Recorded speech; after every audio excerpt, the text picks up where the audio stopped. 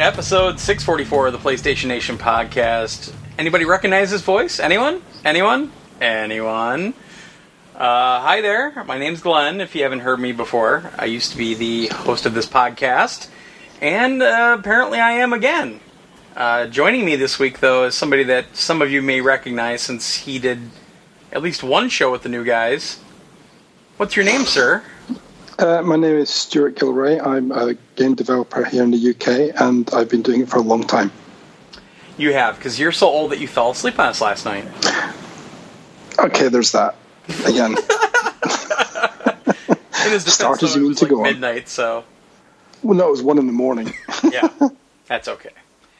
Well, actually, it worked out great for us, so that worked out great. Yes, because news happened today. News happened today. Holy crap. So I'm not going to do the old format that I used to do because, quite frankly, I don't remember what it was anyway. I kind of figured that, especially since we don't have emails or anything like that, so we're just going to kind of go down a list. But first, we're going to get the ugliness out of the way because a lot of you are probably saying, "Where's Dave? Where's MJC?" Okay, so the long and short of it is Dave quit. I'll explain, but Dave quit. After Dave quit, MJC basically said he didn't want to deal with that and trying to find a new co-host and deal with the drama, so he decided to quit as well. I think it's been a long time coming for Dave. I'm not sure. I don't think he was very happy for quite a while. He used to complain to me a lot about things and that sort of thing, so I kind of saw it coming. It's unfortunate. I want to say up front that I consider Dave and MJC both very good friends, and I hope that we can remain very good friends after this, after everything cools down. But what brought this upon our doorsteps this time was basically when Shawn Layden, which we'll talk about here in a minute, when Shawn Layden announced he was retiring, we had this big chat going on in our team chat, and Dave and a couple other people kind of got it in their craw that the timing was weird because of the additional announcements of the PlayStation Now price drop and also that crossplay was being offered to all developers. And everyone knows that the crossplay thing especially was kind of Shawn Layden's baby. It was his project. So I don't know. They just kept thinking that the timing is weird because of that, and I didn't really agree with that. And I started asking around, and all I'm going to say about any of this is none of these are quotes. This is basically what I'm boiling it down to. But basically, I talked to some people, and it basically sounded like the PlayStation Now thing I didn't really bother with. It was more the crossplay thing, and from what it sounded like, Shawn's departure was planned in accordance with when the crossplay announcement was going to happen. And because of that, or the reason being was that it was kind of Shawn's gift to everybody. His, going away gift. Again, this isn't a quote. This is just me boiling things down from what I brought in from a lot of people. And a lot of those people didn't know for sure either, but it was just the word is going around, quote unquote. So, when I found that news out, I put it up on our team chat and said, this is what I found out. And I went to bed. And the next morning I get up and I see that there was a ton more chat, basically ignoring everything I said, and it was still going down that path of this, I'll call it a conspiracy theory. Call it what you want. I'll call it a conspiracy theory. So I just got on chat, and I wasn't yelling at anybody or anything. I basically just said, you guys really need to stop with this conspiracy theory because I've already given you what I've heard and blah, blah, blah. And however it was taken, Dave got upset about it, basically blamed me for not letting him have his own opinion, which I said, you're more than okay with having your own opinion. And he decided to quit, and that was it. And then it kind of rolled downhill from there with MJC. And I totally get it where MJC's coming from because, quite frankly, when Mark left, I didn't want to look for a new co-host. I hated the idea of doing that. It's a pain in the ass. And I would have helped him, and I would have filled in with him if he wanted. But MJC, I mean, it was pretty obvious, and I said this to him, but it was pretty obvious that he was mad at me ever since the whole Josh thing happened. MJC kind of held that against me, and okay, I mean, I made a decision. I had to make a decision, and that was the decision I made, and that's what was going to happen no matter what. So I don't know if that was a factor in him going either. And I had a talk with MJC after, and I told him, I don't want you to leave. I really value both of them. I really, Dave did a lot for us. He worked his ass off. He went to a lot of events for us lately. He was always the guy streaming. It was either me or him streaming, basically. Nobody else in our team really liked to stream. I'm going to be coughing a lot, by the way. I have some kind of allergy thing going on. But I mean, they worked really hard. And, MGC was usually the quiet one, like he always was at E3, in the corner, waiting to pull out a good zinger on the microphone. But I didn't want to see him leave. I mean, they're integral parts of the team. And like I said, I consider them both friends. And I consider, I talk to Dave all the time. And this has definitely put a rift between us, good or bad, whatever. It's happened. And I hope it can be mended eventually, but, tempers are high right now. I think they're a little bit less today, but what happens. And it's tough. You've got people volunteering their time. I saw Keith make a statement yesterday that I got kind of offended by. Because Keith used to do stuff for us, too, and he's like, well, you're working for free, and blah, blah, blah, blah, blah. And I'm like, you're acting like you're not getting anything out of this. And I always I can't pay people. PS Nation doesn't make that kind of money. But I try as hard as I can to afford anybody anything they need or would like. Whenever we tried it, like Breakpoint, Ghost Recon Breakpoint, I got multiple codes for us. Or Dave did. I don't remember who got the codes for that one. But I usually try to get extra codes for people if they want to play a game. If we get headphones offered to us for review, I'll offer those up and say, hey, who wants to review a pair of headphones, and I have a pair of headphones. That sort of thing. And I try. I do my best, and I try to make everything inclusive for everyone.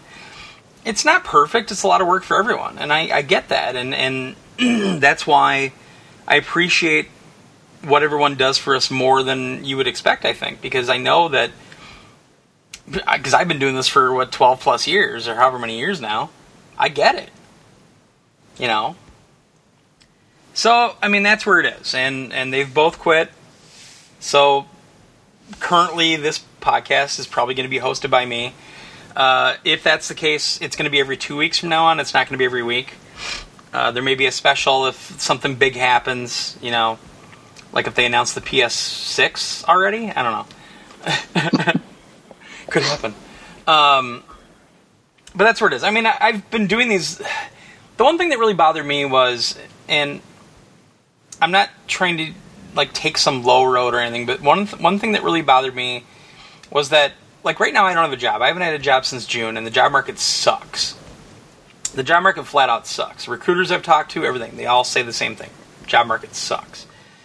And I've had a lot of time on my hands, and I've been trying to do some of the extra life stuff. I've been working with our listener, Joe, who's actually trying to create an app to help me automate the raffle process, because I have so many damn prizes on my kitchen table, and I want them out of here. And I tried to do it manually, and I was screwing it up all the time. It's a lot of numbers that you have to do manually, and after the stroke, my brain just can't focus like it used to anymore. So I started doing, it was just this dumb little, I called it the TorgoCast. And it was just me, I was streaming it with a camera and all that. Just bullshitting, doing a little video game thing. And I think Dave was getting, weirdly threatened by it or something. I don't know, because he kept saying things like, well, why don't you just take the main podcast over if you want a podcast so bad? What are you talking about? I'm just doing this fun little thing. And it literally was all out of boredom. I was bored. That's it. So now I'm doing this again. I got to figure out what it's going to be. Thank goodness that Stewart was able to help me out tonight. Because one of the things that I really miss is the back and forth. I don't like just being the person on the microphone, blah, blah, blah, blah, blah, for an hour and a half, 2 hours. I can do it, but I don't like it. That's why I've not said anything for the past 2 minutes. Just let you hear your own voice. Damn you. But, I mean, I'm going to miss them. I'm going to miss both of them. I mean, MJC has been around forever. We met him in, I think, the Killzone 2 community, or Killzone 3, one of the two. Oops, my phone's not on mute, and it's supposed to be. Sorry about that. I mean, MJC's been around forever, and, MJC and Dave both made the trip to Milwaukee to do the PlayStation VR preview that we did. We got that hotel room, and we played PlayStation VR solid for like 2 or 3 days. And we got a lot of good memories. A lot of E3s, a lot of events, PSX, all kinds of shit. And, like I said, I consider both those guys true friends. So, I'm sure Fatboy Kev is probably saying, well, you fired them, or you pushed them out, or you didn't agree with what they were saying. It's none of that. It's literally, they quit. And there's nothing I can do about it. Except move on, unfortunately. I mean, we still have a podcast that needs to be done. We still have stuff on the website. And the staff on the website have really stepped up like crazy. John has been just killing it with review editing. He's kicking ass. He even did a review this week. He did NHL 20. So, I don't know what the future holds. The funny thing is, and Stewart knows this, and Mark does too, when I originally was retiring from the podcast, I was shutting everything down. I was shutting off the lights on PS Nation. I was done. And the crew all fought me on it. So we still want to do this. We still want to do this. And it took a lot of convincing, but I'm like, all right, fine. And we went through a very long rough patch after that. Some power struggles, that sort of thing. People assuming that because of that I was just going to leave. But I don't know where they would get that from when I'm still the one that has to do with all the paperwork, all the ownership, all the everything, all the finances, all that stuff. I don't get paid either, by the way. I don't get any money from this. All the money we make from all of our stuff goes right into the business. It goes to our server costs, our podcast hosting costs, if people have to take a trip, our E3 costs, all that stuff. I don't get a dime of that. It's in a separate account. So, I don't know. I mean, we're probably going to be spending $1,000 on Extra Life prize shipping pretty soon here, because we're testing the app right now. But, yeah, I mean, it was a really rough patch. And we finally got through it, I thought. And then tempers flared. So it is what it is. Dave says he's going to do his own thing. MJC says he's going to do something. I would lay money on the fact that one or both of them is going to try to start something with Josh. Honestly. I don't know if Dave will, but I think MJC will. I think Dave will probably just do more streaming. And he might do a podcast, I think, but I don't know. I have no idea. But, I mean, you know, not just those two. I want to thank the whole crew. Everybody busts their ass. And it ain't easy. It's passion. And I think we've lost track of some passion as a team. I've lost it. I've been doing nothing but retro gaming for I don't know how long. I'm so hooked on FPGAs and, you know, a lot of the old stuff. I got an HDMI cable for the PlayStation 1 and the PlayStation 2, and I've been messing with that a lot and all kinds of stuff. So, it just took a reboot, I guess you'd say. And now, here's where we are. Well, I think to chip in for a second, as somebody who's been doing this show on and off with you guys, well, with you, Glenn, and Dave, and MJC, and Josh, and Joel, and Mark, for almost a decade now. The first time I was on the show was November 2009. Yeah, that was here we are in October. Right? Yep, and here we are in October 2019. I've done the show at least twice a year. Yeah. For 10 years, so it's at least 20-25 shows probably I've been on, possibly, he says, not completely fucking sure, But Probably I've done that. I don't know. Somebody out there will be able to tweet me and tell me. But the point is that I've done other podcasts and things over those 10 years as well, and the only one which I have any love for really is PS Nation. Yeah. Because all of you, no matter who we're talking about, like I said, the previous guys mentioned, you're all good people in your own way. And if it wasn't for the fact that you were all entertaining in some description, I wouldn't keep saying, okay, I'll do it. Yeah. So for me as a developer, but also as a member of the community, thank you for doing it. Thanks, man. And thanks to people who are no longer on the show. Yeah. Because, it doesn't take one, it takes all. So. Well, I mean, I just fixed my microphone, by the way. I finally figured it out. I noticed that. Yeah. Sorry about that, folks. One thing that, and it upset Dave and MJC, and I didn't know about that until the very end, but I was very upfront about this, and I was very direct about this, and that is, I never listened to the podcast with Josh, Dave, and MJC. I never did, and the reason being is that I didn't want to get overly critical. I didn't want, I've done this for so long that I was afraid that any little change of direction, change of format, change of focus, anything like that would annoy me. And especially when you're typing it, sometimes constructive criticism doesn't come through correctly. And I know this. So I never listened to that show, ever. And I don't know, it just seemed to bother them when they were both quitting. It just seemed to bother them, and I really didn't understand that because I was doing that for them. I'll tell you why. Why is that? Because you are PS Nation. Even the fact you've quote retired from doing this podcast, you still are PS Nation. And and MJC and Dave will never admit to this probably, but they kind of still sought your approval. Well, I think. But I was giving my approval in other ways. In my mindset, I knew things were going to change no matter what. You know what I mean? Yeah. Like, and I've always held things to my standard, which is a ridiculously stupid standard. Like the audio quality on the podcast and how I got all weird about that. And, when those guys took over the podcast, like Dave drove to Madison, Wisconsin and sat with me for a whole weekend, and I showed him exactly how I did it. And then he threw all that away and did it his own way. And we had a big fight about them trying to change the theme song. And we had a big fight. It's a theme song?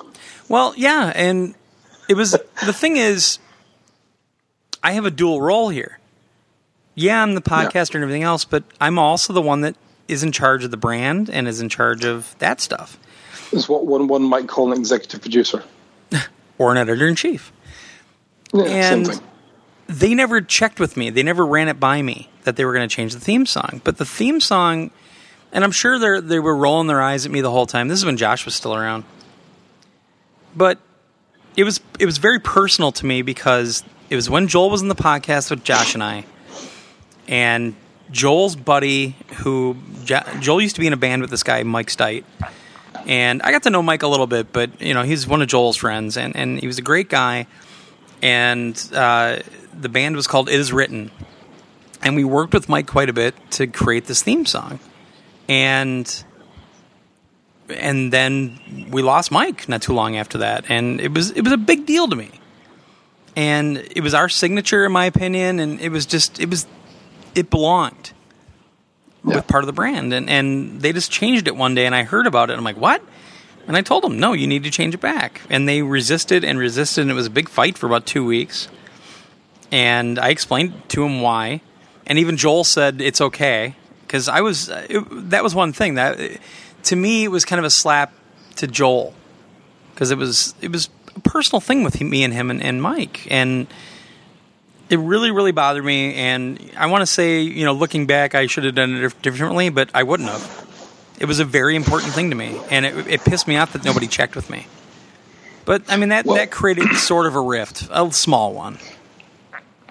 Yes, but if you had up 100 cents, you get $1. And if you had and all these little things all mount up to become one bigger thing. But the thing is, and this is the only thing that people are going to say I'm taking a cut at Dave, and I'm not. But my reaction to something that Dave said was he put something on Twitter basically saying, like, doing it our way, and he kept emphasizing our, and making it look like I was, like, domineering or, telling them what to do. That theme song is the only thing I ever got involved with that podcast. They had full creative freedom. They had full everything. I never got involved. Not once. And the way I can tell you that I never did is because I didn't listen to it. Because I didn't want those accusations to start. Like, oh, now you're trying to get us to change this, and now you're trying to get us to change that. I didn't want that. Yeah.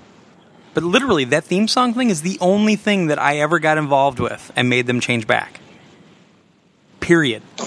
So, my only thing I can say now is that was a quite long-winded way of saying thank you to everybody in the past.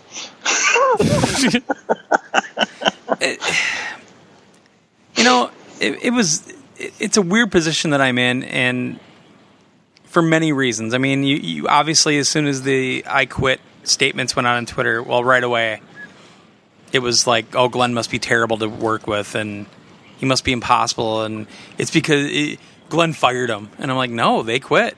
Oh, well, Glenn fired him. And this one guy kept saying that over and over, this dickhead.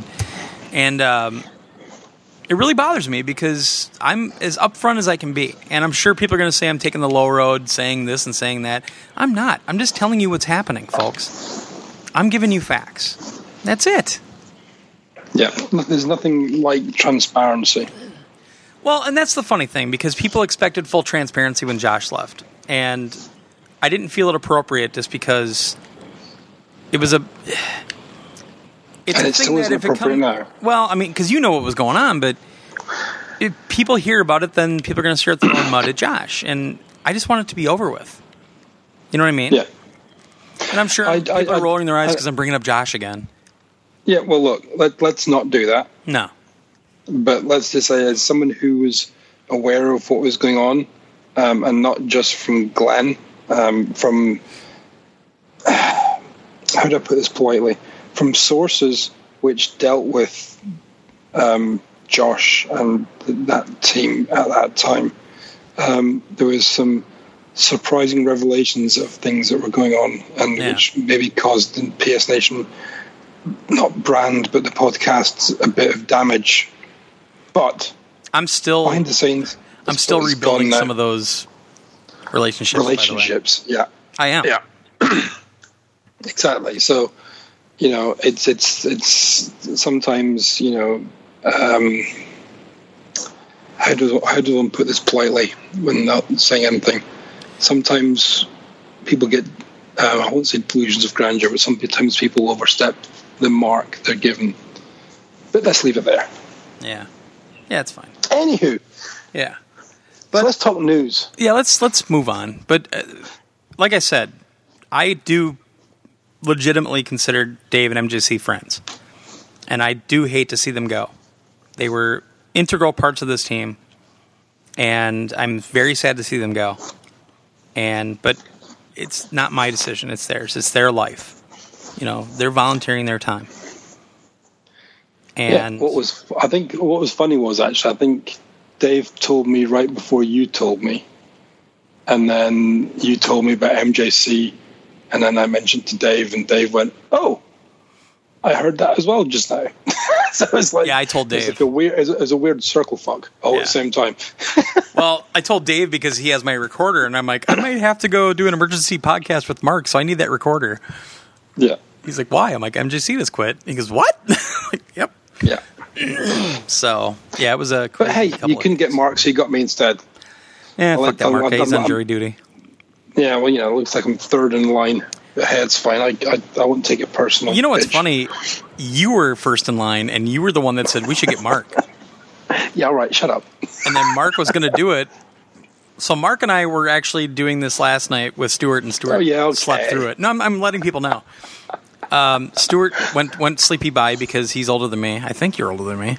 I'm 50 in 4 months. Oh, I'm 47, so yeah, you're way older. Yeah. So, Mark is on jury duty. Wait, 5 months.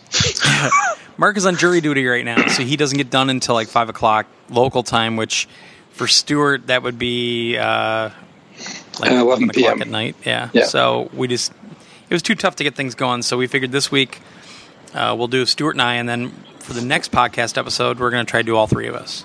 Because that's a big reunion. I mean, the three of us haven't talked together in I don't know how many years. 8 years? When did Mark leave? 9 years ago? Probably. Yeah, wow. Oh, I'm coughing now as well. Yeah. This winter sucks. Although what is weird, I'm sat on my sofa right now, looking around my living room, and there's 3 fucking huge spiders running around. All right, then. And by huge, I mean about 3 inches across, including legs, to 4 inches across. Yeah. Let's keep them there.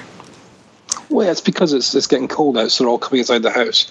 Mm-hmm. Because with all this, we're getting some work done in the house. It's like they're coming in and go, hey, look, there's a house. Woo, warmth. I just have a smelly dog behind me right now.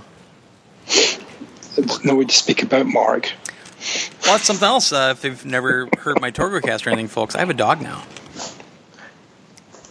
She's adorable. Ginger. Yeah. Anyway, so first news. Up, I mean, we talked a lot about this, but I wanted to see if you have any other insights into Shawn Layden announcing that he's leaving PlayStation. Right. So it's a weird one because I think it was as much a shock to me and others as it was to everybody in public.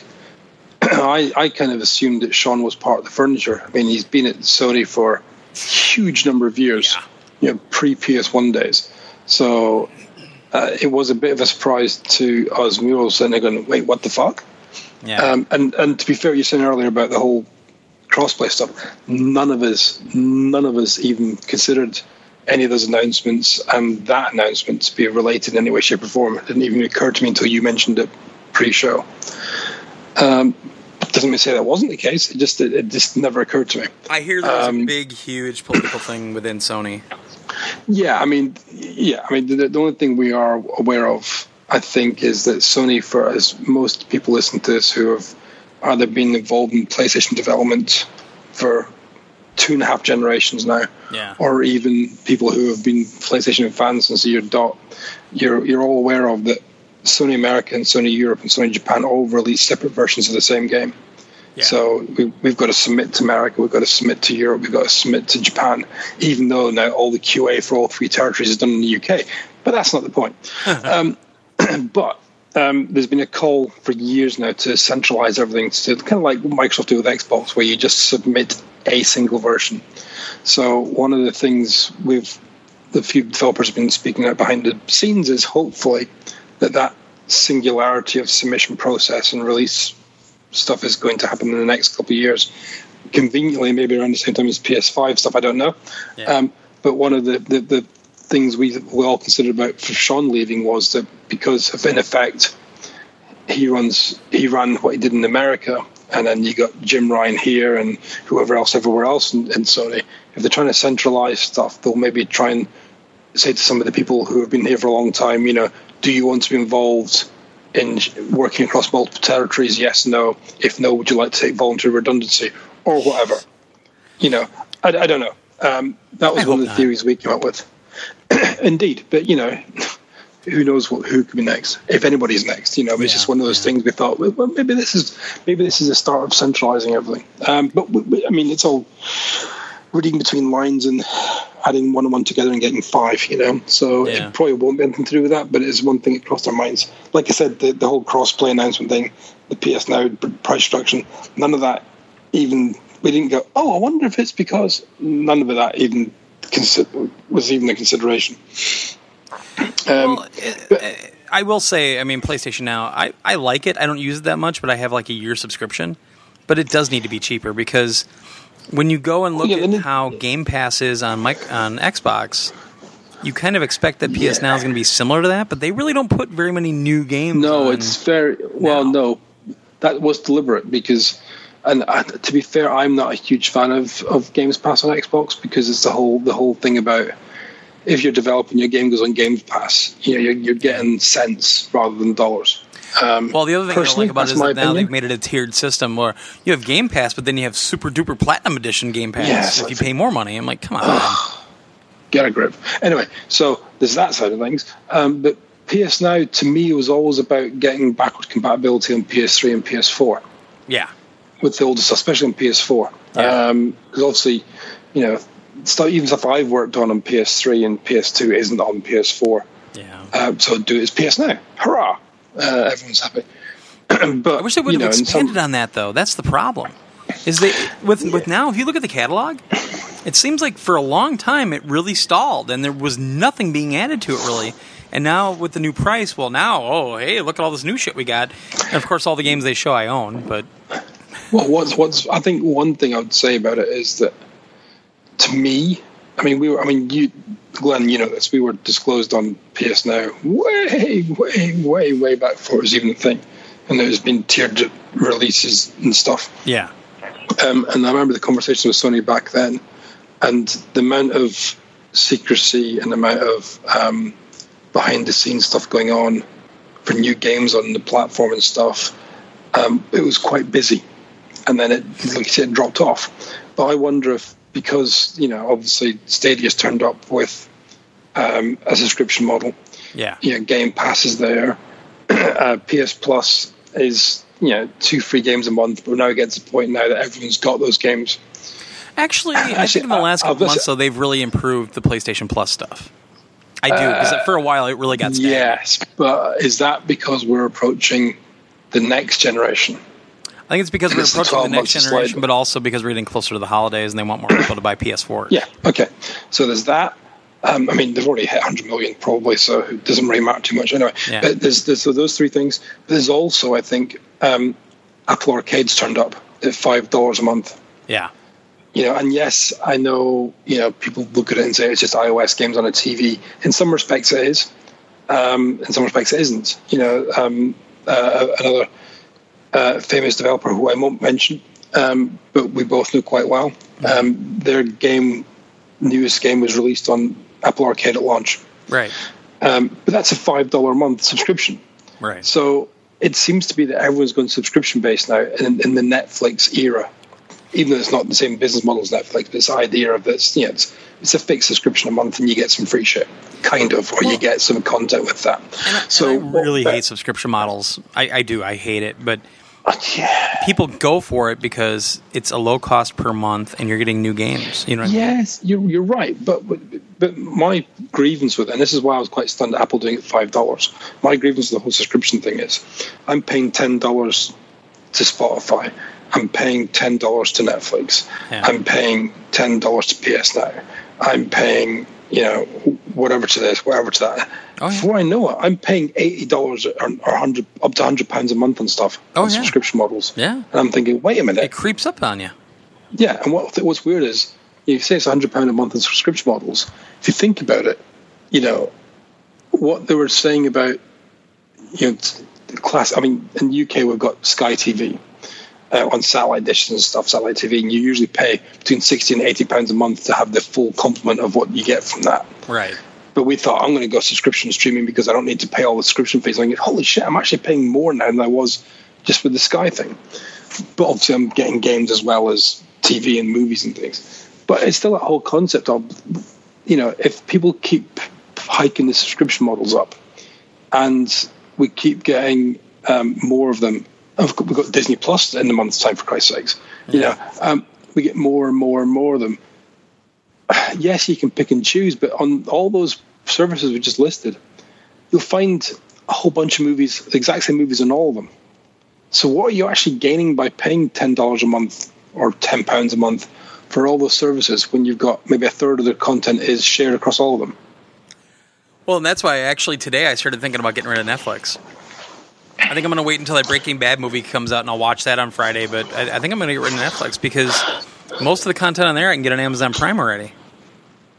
Yeah, there is that. And then again, there's, I guess the other way to look at it is the new Star Trek show, Picard. That's on Amazon Prime as well. Expanse is Amazon Prime. Well, it is, but it's on the CBS. It's on the CBS app, but then you have to Yeah, but we don't have that in Europe. You only got it in the States. Oh, you bastard. So for us, it has to be Amazon Prime. So, yeah. I would love to watch it, but I'm not doing another streaming service. I'm not doing DC. I'm not doing CBS. I'm not doing it. I'm not doing Disney Plus. None of it. Oh, I'm doing it just for Mandalorian, for Christ's sakes. That's really good. I know. Anyway, so that's that. Here we go. As somebody said on the Facebook, the tangents are here. So we've gone through tangents, talking about Shawn Layden, talking about subscription models. We're not even at an hour yet. We got a long way to go. Oh, God. Nah. No, I will. One last thing about Shawn Layden, and that is, I don't work in California. I don't live in California. I'm not around these Sony people all the time or nothing, but Shawn Layden was one guy that had no reason to talk to me. Somebody like me. You know what I mean? Jack Tretton would be all right. He would come over and, glad hand you a little bit, and he was always nice. Shawn Layden, I'm not saying that he knew who I was, but he would recognize me, at least. He didn't know me by name, but he would recognize me. And he was always super cool. Like, he made it a point to walk over to me and say hi and have a conversation with me. And we did the whole King of PlayStation Podcasters thing, which was hilarious.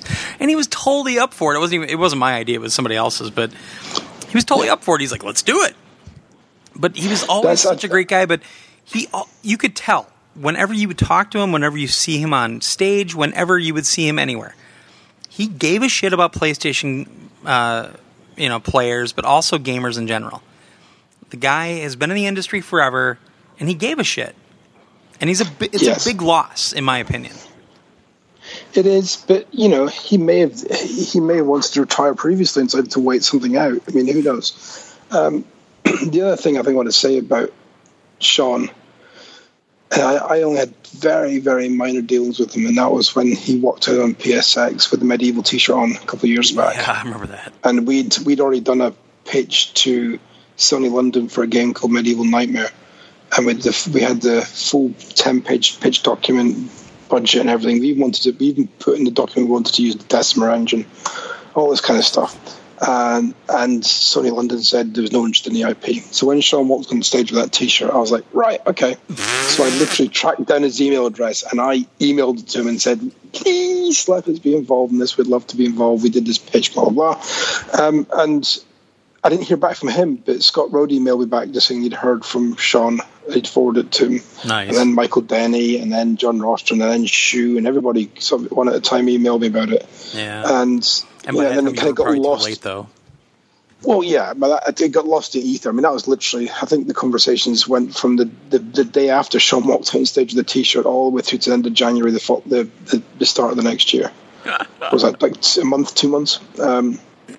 So, but that he was approachable, like you said. Definitely. Whereas Jack, Jack always seemed to have an entourage around him.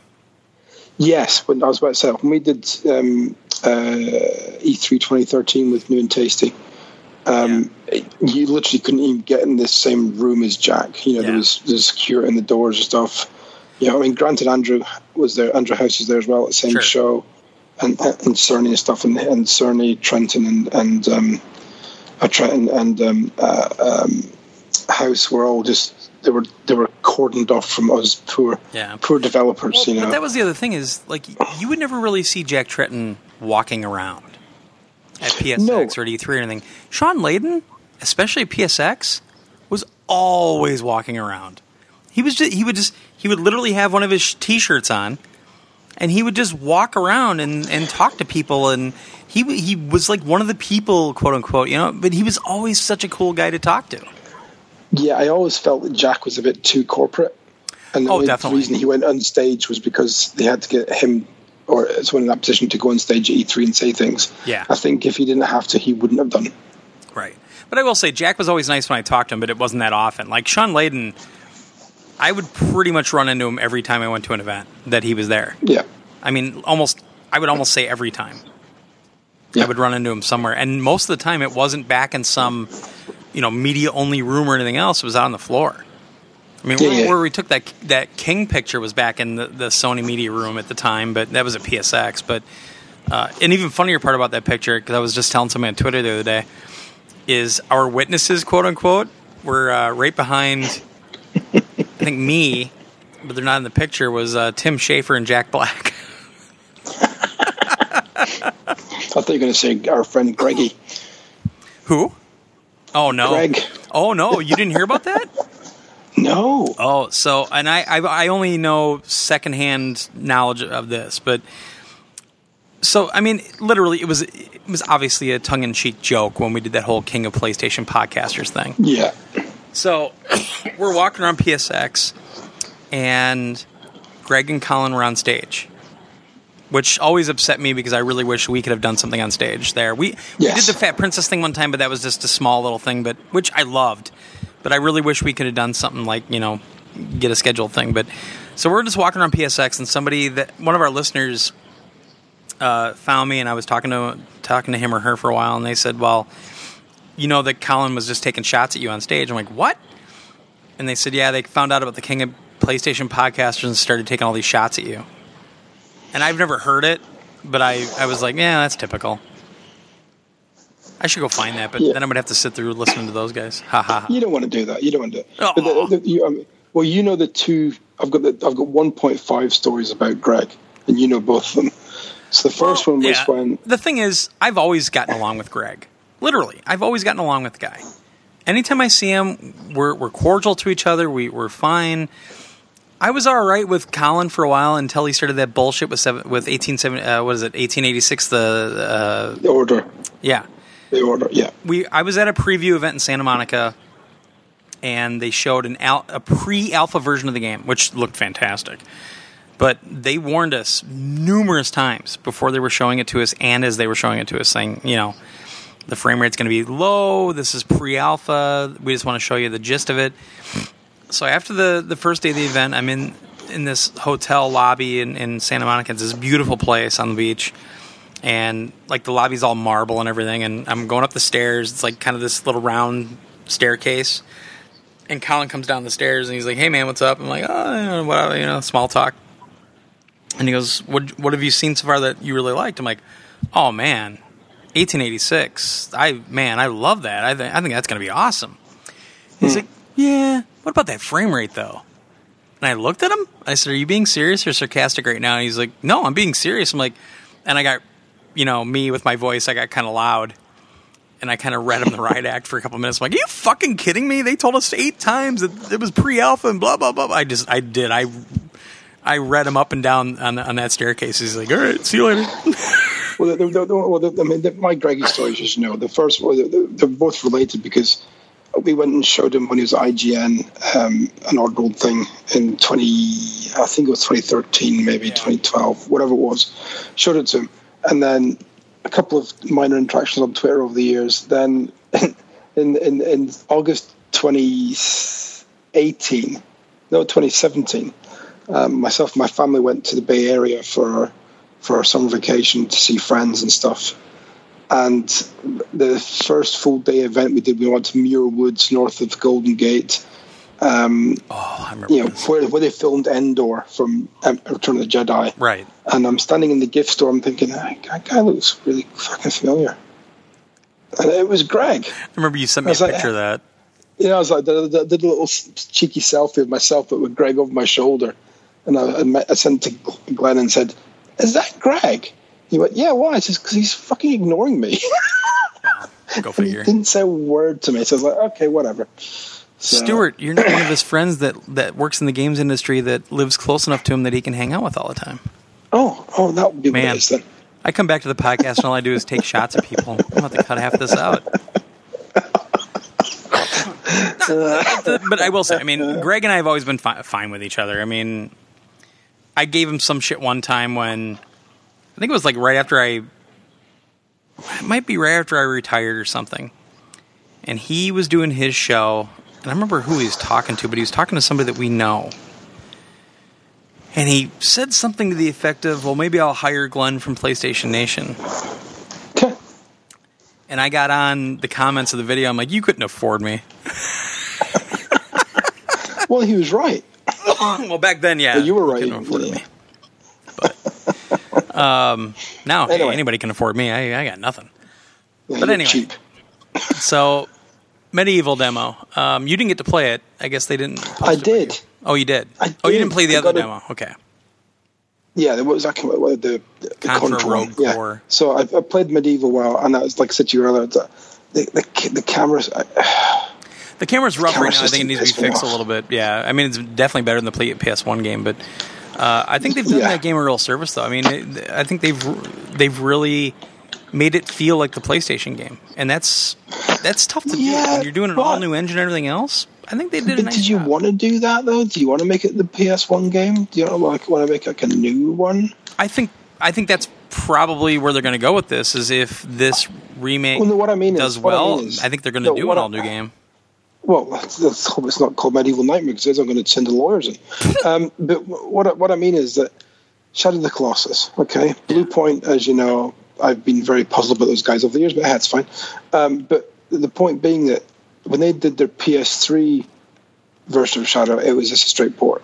Yeah. Then they did the first PS4 one, it was a straight port. And then they did their nice, sexy, complete from the ground up remake, and it was awesome. And yeah, slightly painful to say that, but this isn't a straight port though. This is a remake. Yeah. But I think they used like the vertices or something from the original game to. From my understanding, was they were basically going to take the PSP version or the PS1 version and do some fancy stuff to make it work on PS4 and inject new textures and models and stuff. It sounds like they went back and reverted away from that. Yeah, and they redid a whole lot of stuff. And I think that's why it took an extra year longer than planning, I'm guessing. Sorry, an extra year over what they were planning in the first place. Which is why there was nothing for literally, I think, 12, 13 months about it. But I kind of expected more from it if they were doing that, not just doing a straight port of it.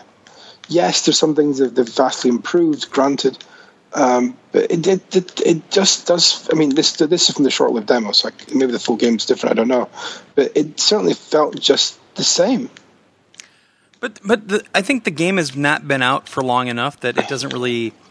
I don't think that affects it. No, too much, only people. I had heard that they purposely tried to make it look and play like the original game, and I heard the producer Nick, who's a friend, was quoted saying that you could actually get a game guide of the original game for PS1 and it'll work for this game. Yeah, like a walkthrough. To me, that's cool. I think that's kind of a neat idea, and I think. It probably is a little bit of a cheat as well, but I mean you're playing it safe there because people that remember the game, which has not been out for a long, long time. I suppose the other side of it as well, though, is the people who remember the PS1 one will want the PS1 one, and the people who don't remember the PS1 version don't care.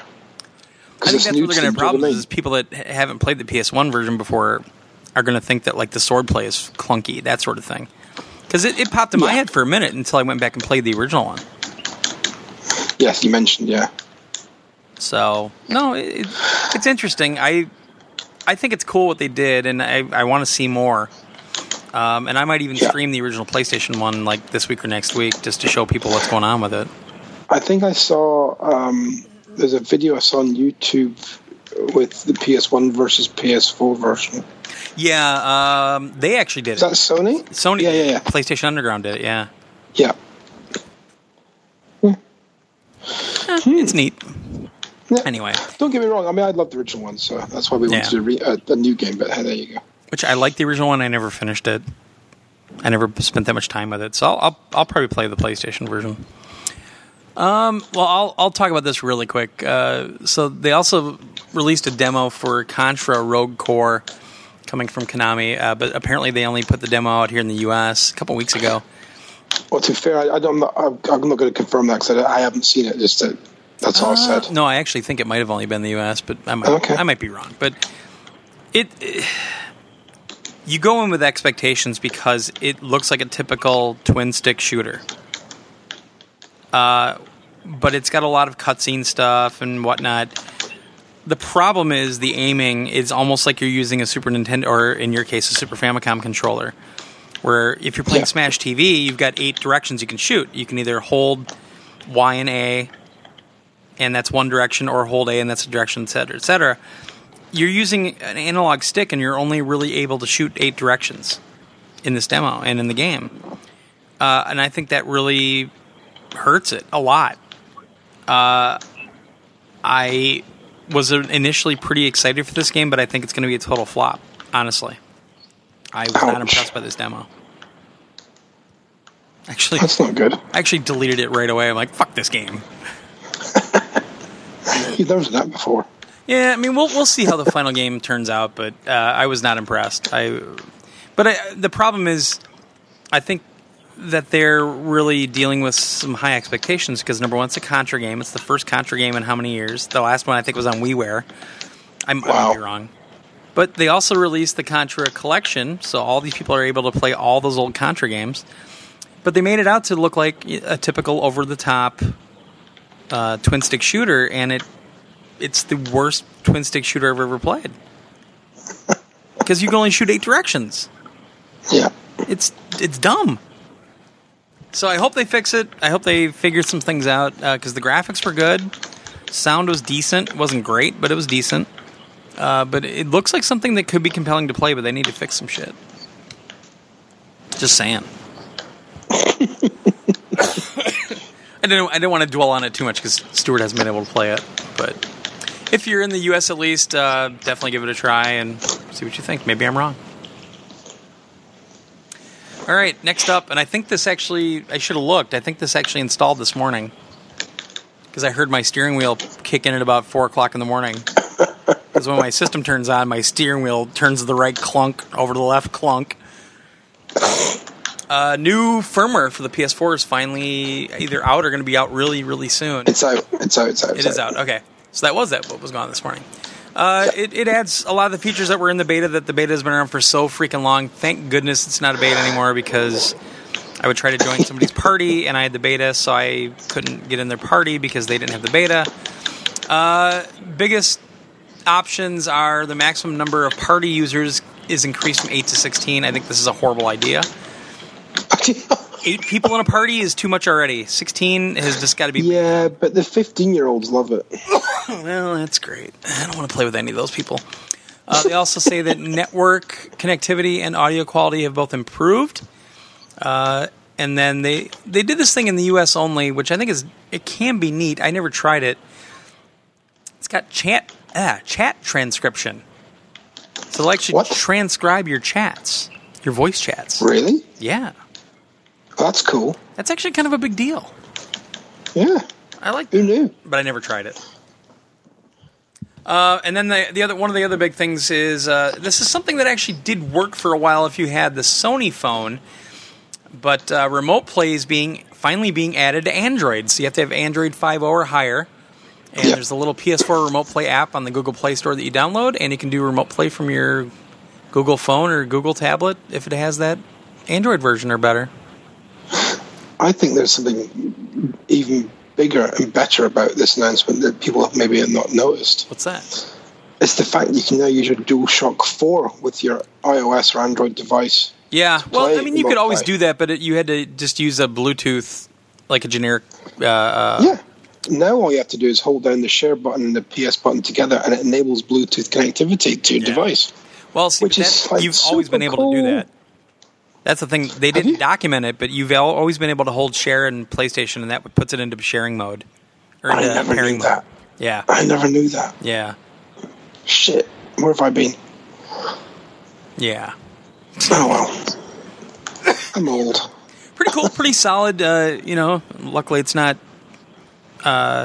system stability, and that's it. This is a pretty major update. It's been out in beta for a long time, so a lot of people are used to it. Yeah, I've had it for a while. I mean, I've been in the beta since it started. I think Yeah, well, fine. I've been in it since before it started. Nah. I gotta check my PS4 up here and see if it updated yet. And then I have only 5 more to update after that. Or how many? No, I have the one in the games, the one in the bedroom, I have the one at my parents', so 3 of them that I have to update. The one at the parents' is the one that I loaned to Mark forever. You still got it? Yeah. Okay. All right. This one, I think you're probably going to have something to say about a little bit of the game, but not about this. But apparently, It has not been confirmed yet completely, but no multiplayer in The Last of Us 2. Yay! I'm so happy about this. The thing is, Stewart, it has been confirmed. Well, it has and it hasn't, because now some word is out that they might add multiplayer later as a separate module. Right, no, it's all right. From what I was reading, they were going to add it as a separate module or as a separate purchasable. Right. But it's definitely not in the main game you buy when you get the game, which makes me immensely happy. Here's my perspective, though. I never played the campaign for The Last of Us. What the fuck is wrong with you? It's not my type of game. It's not my line of it. I hate zombies. It's not my type of game. I did watch the entire playthrough of it, which took like 8 hours on YouTube. 8 or 10 hours, actually, but I watched the whole thing, so I got the story. But the thing is, the multiplayer is really, really good for The Last of Us. You know me, I do not do multiplayer. I get that. And I don't do zombies either. That's why Last of Us kind of surprised me. And the fact that, this isn't really a spoiler because it happens in the intro of the fucking game. The fact that your daughter dies within the first 20 minutes. Yeah. That was like, oh, shit, this game's going to be different. Yeah. But that's actually one of the reasons I've never played... I always forget the name of the game. The newer one from Bent Studio. Oh, Days Gone. Days Gone. I've never played that either because I hate zombies. Well, I told the creative director that to his face. He's like, what do you think? I'm like, the game looks neat, but I'm never going to play it. He's like, what? I hate zombies. He goes, they're not zombies. I'm like, knock it off. They're zombies. Well, the thing is, right, and this is... I think we've had a discussion in the past. Zombies I can live with if they're the slow Resident Evil style. If it's the hordes of the fuckers chasing you, you can get the fuck out. I ain't touching you. Yeah. Because that shit's scary. Yeah. Even though it's a game, I know it can't actually hurt me. Fuck me, it makes my sphincter whistle. So there it is, folks. I will not be reviewing The Last of Us 2. I'll do it for you. Oh, great. Do you write like you talk and we can't understand your accent? No, fuck you. I'll just narrate the review so you can type it up. Anyway, so I'll do a little mini review because I feel like I'm far enough into it, but I don't think I am. The embargo lifted today for the new grid from Codemasters. And Stewart was telling me that the reviews haven't been very good, but I don't know where these people are coming from. No. I said there are 6s and 7s. So depending on how you accept that, depends if you... Okay. Honestly, it's damn good. It covers, and this is why this is only going to be a mini review because I don't have all the facts in front of me anymore, but it's not just one style of racing. There's a ton of different, like stock car, there's street racing, there's dirt track racing, there's, I don't want to say Formula 1, but there's like NASCAR stuff. I mean, there's I probably don't think there will be Formula 1 in it. Well, I mean, Cody's makes F1, so I doubt they have F1 in this, yeah. Definitely an upgraded engine from what's in Formula 1 2019. I'm aware of that. It is beautiful. It's a stunning graphics engine. So one of the things I heard was, sorry to interrupt you, one of the things I heard about it, the engine, it's an evolution of their in-house engine, but with some of the stuff added from the guys at the old Evo studio that Codemasters now own. Oh, that makes sense. Full damage to the cars. It can be mechanical or it can just be cosmetic. And you will bang with other cars because if you, and this comes from the earlier grid games too, but if you kind of have a collision with another car, well, that driver becomes your nemesis, and they'll start coming after you. So there's definitely a rubbing as racing element to this. Really fun, and the funny thing is, it plays well with the controller, which always makes me laugh because Project Cars 1 and 2 have always been absolutely awful with the controller, and Slightly Mad Studios keep saying, "Oh no, we're tuning it to work with controllers," and it's still just awful with controllers. I can't play that game. I cannot play Project Cars 2. It's even tough with a wheel. But using the wheel on Grid yesterday, I played for a few hours, and I really enjoyed what the hell I was playing.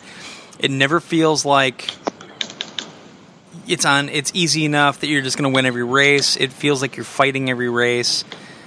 You will definitely not win every race. because some of these drivers can be an absolute bastard. It is not too hard. And I'm not reacting to any reviews I read because I didn't see any. I didn't realize the embargo lifted today until I just looked, so my review is going to be late on the website. I did not play multiplayer yet because when I tried to find anybody, nobody was online because game writers really don't know racing games. They're never going to be online to play. But the thing about it is it really captures that seat of your pants driving. It always feels like your car is on the edge of you losing it or not, and you can lose control of it. You can adjust the traction control and the braking control and all that stuff. And I think I've got traction control turned off right now, which I just did a race in San Francisco that goes through kind of around the water and through some of the buildings and everything. And it's all with American muscle cars. So I took a Ford Mustang because I figured it'll be a little bit lighter and it might be easier to control. I was all over the place with that car. But all the other cars were all over the place too because they're American muscle. They're great in a straight line, but once you got to turn them, well, then you're screwed. But an incredible attention to detail in terms of interaction with not only the other cars, but the surroundings. Great audio. I mean, I'm not going to give it a score or anything right now because I haven't played it enough, I don't think. But, man, I'm really loving it so far. I think it's fantastic. And, honestly, it's one of the best games that I've played that Codemasters has done. I'm going to have to give it a try, I think. I might have to see if I can pinch a code from somewhere. Yeah, that should be easy. You know everybody. Well, I do know one of the development directors at Codemasters, so... Well, tell him good job for me. I will do. And then the other one, I'm not ready to review this yet. This is actually a game that I think Dave was supposed to review. But I'll just give kind of a brief rundown of Ghost Recon Breakpoint. I've been playing it quite a bit, and it does have that quote-unquote typical looter-shooter feel that Ubisoft makes, but not as much in terms of the actual loot stuff. The loot's still there, but it's not really front and center like a lot of the other games. Visuals are beautiful. It looks great in the PS4 Pro. It's not perfect. I do like that they give you an option to do a performance or graphics mode. Performance mode knocks it down to 1080p, which I'm totally fine with. And I believe graphics mode runs at... knocks it down to 1080p? What's that? Did you just say knocks it down to 1080p? On the PS4 Pro. Oh, okay. Yeah. And then graphics mode runs at 1440p, but there are some instances of screen tearing, but not much. But it's a great looking game, man. Like, it's a good, squad-based multiplayer shooter that Ubisoft has done in the past. I will say, honestly, this feels like Wildlands 2 to me a little bit. I've had some issues knowing where to go at certain points, like knowing what to do, what my objectives are. But the story is really good so far. Joe Barenthal's in it, the guy that played Punisher on the Marvel or on Netflix, the Marvel version. Yeah. He's awesome. I know what you mean. Story's really good so far. I've been playing it alone and with other people. Alone gets tough because it's got that adaptive difficulty, and it started. I was telling Dave the other day that it kind of felt like the original Far Cry, where once one of the enemies alerted on you, all of a sudden there's like 80 around you. That's how it felt. That's not what was happening, but that's how it felt. But it's really good, and it's a really wide open map, and there's a lot of different terrain. You can drive vehicles, the whole thing, like you've been able to do in some of these other games. But if you're into these Ubisoft games, like Ghost Recon, Wildlands, and whatnot, it's a great entry so far. I'm nowhere near ready to review it because I didn't know I was reviewing it, so now I gotta pay attention more to some stuff. But I think they've gone the right way with it. They're using the engine they use for the Assassin's Creed games. I think it's Anvil. Oh, wow, okay, Anvil Next. Yeah, okay. Yeah, so that's the engine they're using here. One thing that I really like that they did, though, every now and then you've got a helicopter that can spot you, or you have like a jet that'll fly over that can spot you. And they showed this in the trailers and everything when they announced the game, but you can go prone and actually kind of dig yourself into the into like the sand or the dirt or whatever and hide yourself. And it works pretty damned effectively, which is great because sometimes you get stuck in the middle of nowhere and you can't do it every single place you go, but it's great to have that option. But it's a neat game. It's a neat game, and it's been fun to play so far. I just don't want to have time to play it again because I'm playing Grid. Yeah. I have a surprise review for you then. What's that? So, I've been playing Ukulele in the Impossible... Oh, the new one? Yeah, what's it? God, what's called an Impossible Layer. Layer. I have a review for it on the website. I know if somebody's got it. Cool. I've had it for about a week now. Yeah. It's not out. When's it out? It's out today, isn't it? Actually, in the Europe. I think it's hits today. So I actually know one of the developers quite well. Well, I say quite well. We have an interaction every so often. So I've been playing it all week. In fact, I'm playing it right now, and it's. Do you know what? It's so much better than the first game. It's a side-scrolling platformer now, right? Yeah, it's like Donkey Kong Country was, and it's like Banjo-Kazooie was. Right. It's 2.5D. It's like new and tasty, so of course I'm going to like it. Yeah. But it's just so fun, and it's so old school and so classic. There's some simple game mechanics in it, but because the way they've executed it, you don't think of it as old school game mechanics. They're done really well at adding it in there, making it feel nice, and the graphics are gorgeous. To say it's a game powered by Unity, I think it's Unity. It runs at 60, and they've got. It looks to me like they've got fabric and cloth simulation. That's crazy. So I was like, "Holy crap!" In Unity at 60, no way. So I've actually got to confirm with the guys that it is definitely full cloth simulation. But I was like, "How the fuck have you done that?" So nice. Technically, it's gorgeous. The only criticism I have for it, and the same criticism I had for the first game, was the dumb game language that sound effects instead of having dialogue.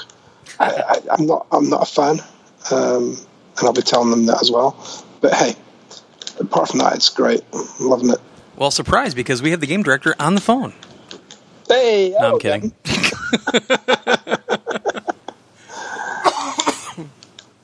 Nice.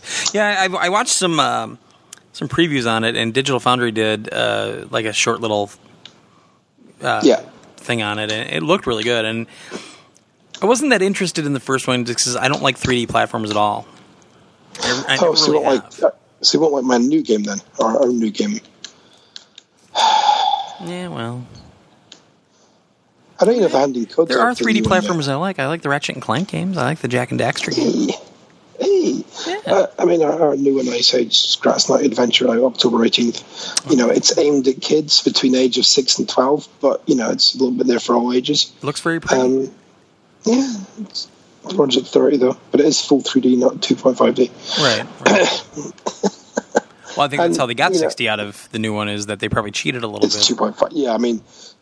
Yeah, watching. Don't get me wrong. There is a 3D section of the game in the map level, which looks a bit like Zelda. Yeah. But when you're in levels in the game, it's all 2.5D, and I'm starting to see, shall we say, what's what we're looking for, how they've done some of it. So yeah, it's I like it. All right. Well, two more things. The last one's going to take us a while, but I just wanted to quick update people. GT Sport got a pretty big update. They actually added rain to the Tokyo tracks, which is crazy because that's a very high-speed track, and their rain simulation they're doing per track, and rightfully so. I'm not big on rain in racing games because I don't like how it makes me race. But I will say, wow, it's really cool, and I love the fact that they're still adding free content to GT Sport this long after it came out, and the game is doing extremely well. So it's going to be around a while. Well, haven't they just announced as part of today's news about PlayStation 5 that there's a version of GT Sport coming for that as well? I've been saying since the beginning that I heard that GT Sport's going to be a launch title for PS5. Yeah. I've been hearing that ever since even the notion of a new system was being bandied around. So ever since the beginnings of time itself. Vindicated again. All right, so PS5. Holy shit. Like, this dropped out of nowhere. Nobody... I got no, like, pre-warning from anyone. It just happened. So all of a sudden, when was it, this morning? 10/8? Yeah, today. We heard news about 1:30 our time, UK time. Jim Ryan, president and CEO of SIE. I'm sure he wrote this. Yeah, right. Got a blog post and basically said, I'm proud to share that our next generation console will be called PlayStation 5. So we got a name already. That's nice. And we'll be launching in time for holiday 2020. Wow.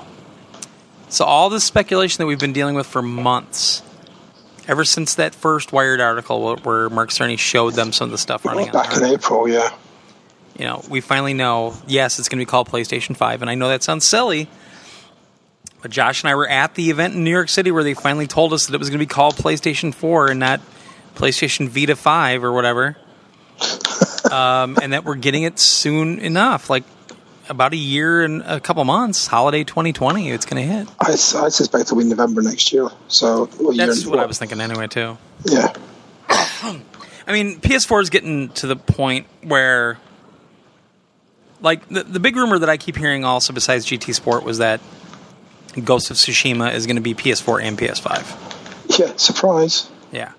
And I don't think they said that yet, but he mentioned Ghost of Tsushima today for PS4. He specifically in this post said PS4, but I've been hearing that we're going to see it on PS5 as well. One of the big things about this PS5... What I miss? What? I was just going to say, didn't they already say back in April that chances are it's going to be backward compatible with 4? They didn't say it was a chance. They said back in April it was happening. So my point is, chances are that it's like PS4 base to Pro. It'll be PS4 to PS5. Maybe they'll build so you you can download that adds a new texture pack, like Assassin's Creed 4. Or it'll be just on the disc itself for both. Yeah, they'll have different texture packs and whatnot. Yeah, that makes sense. Yeah.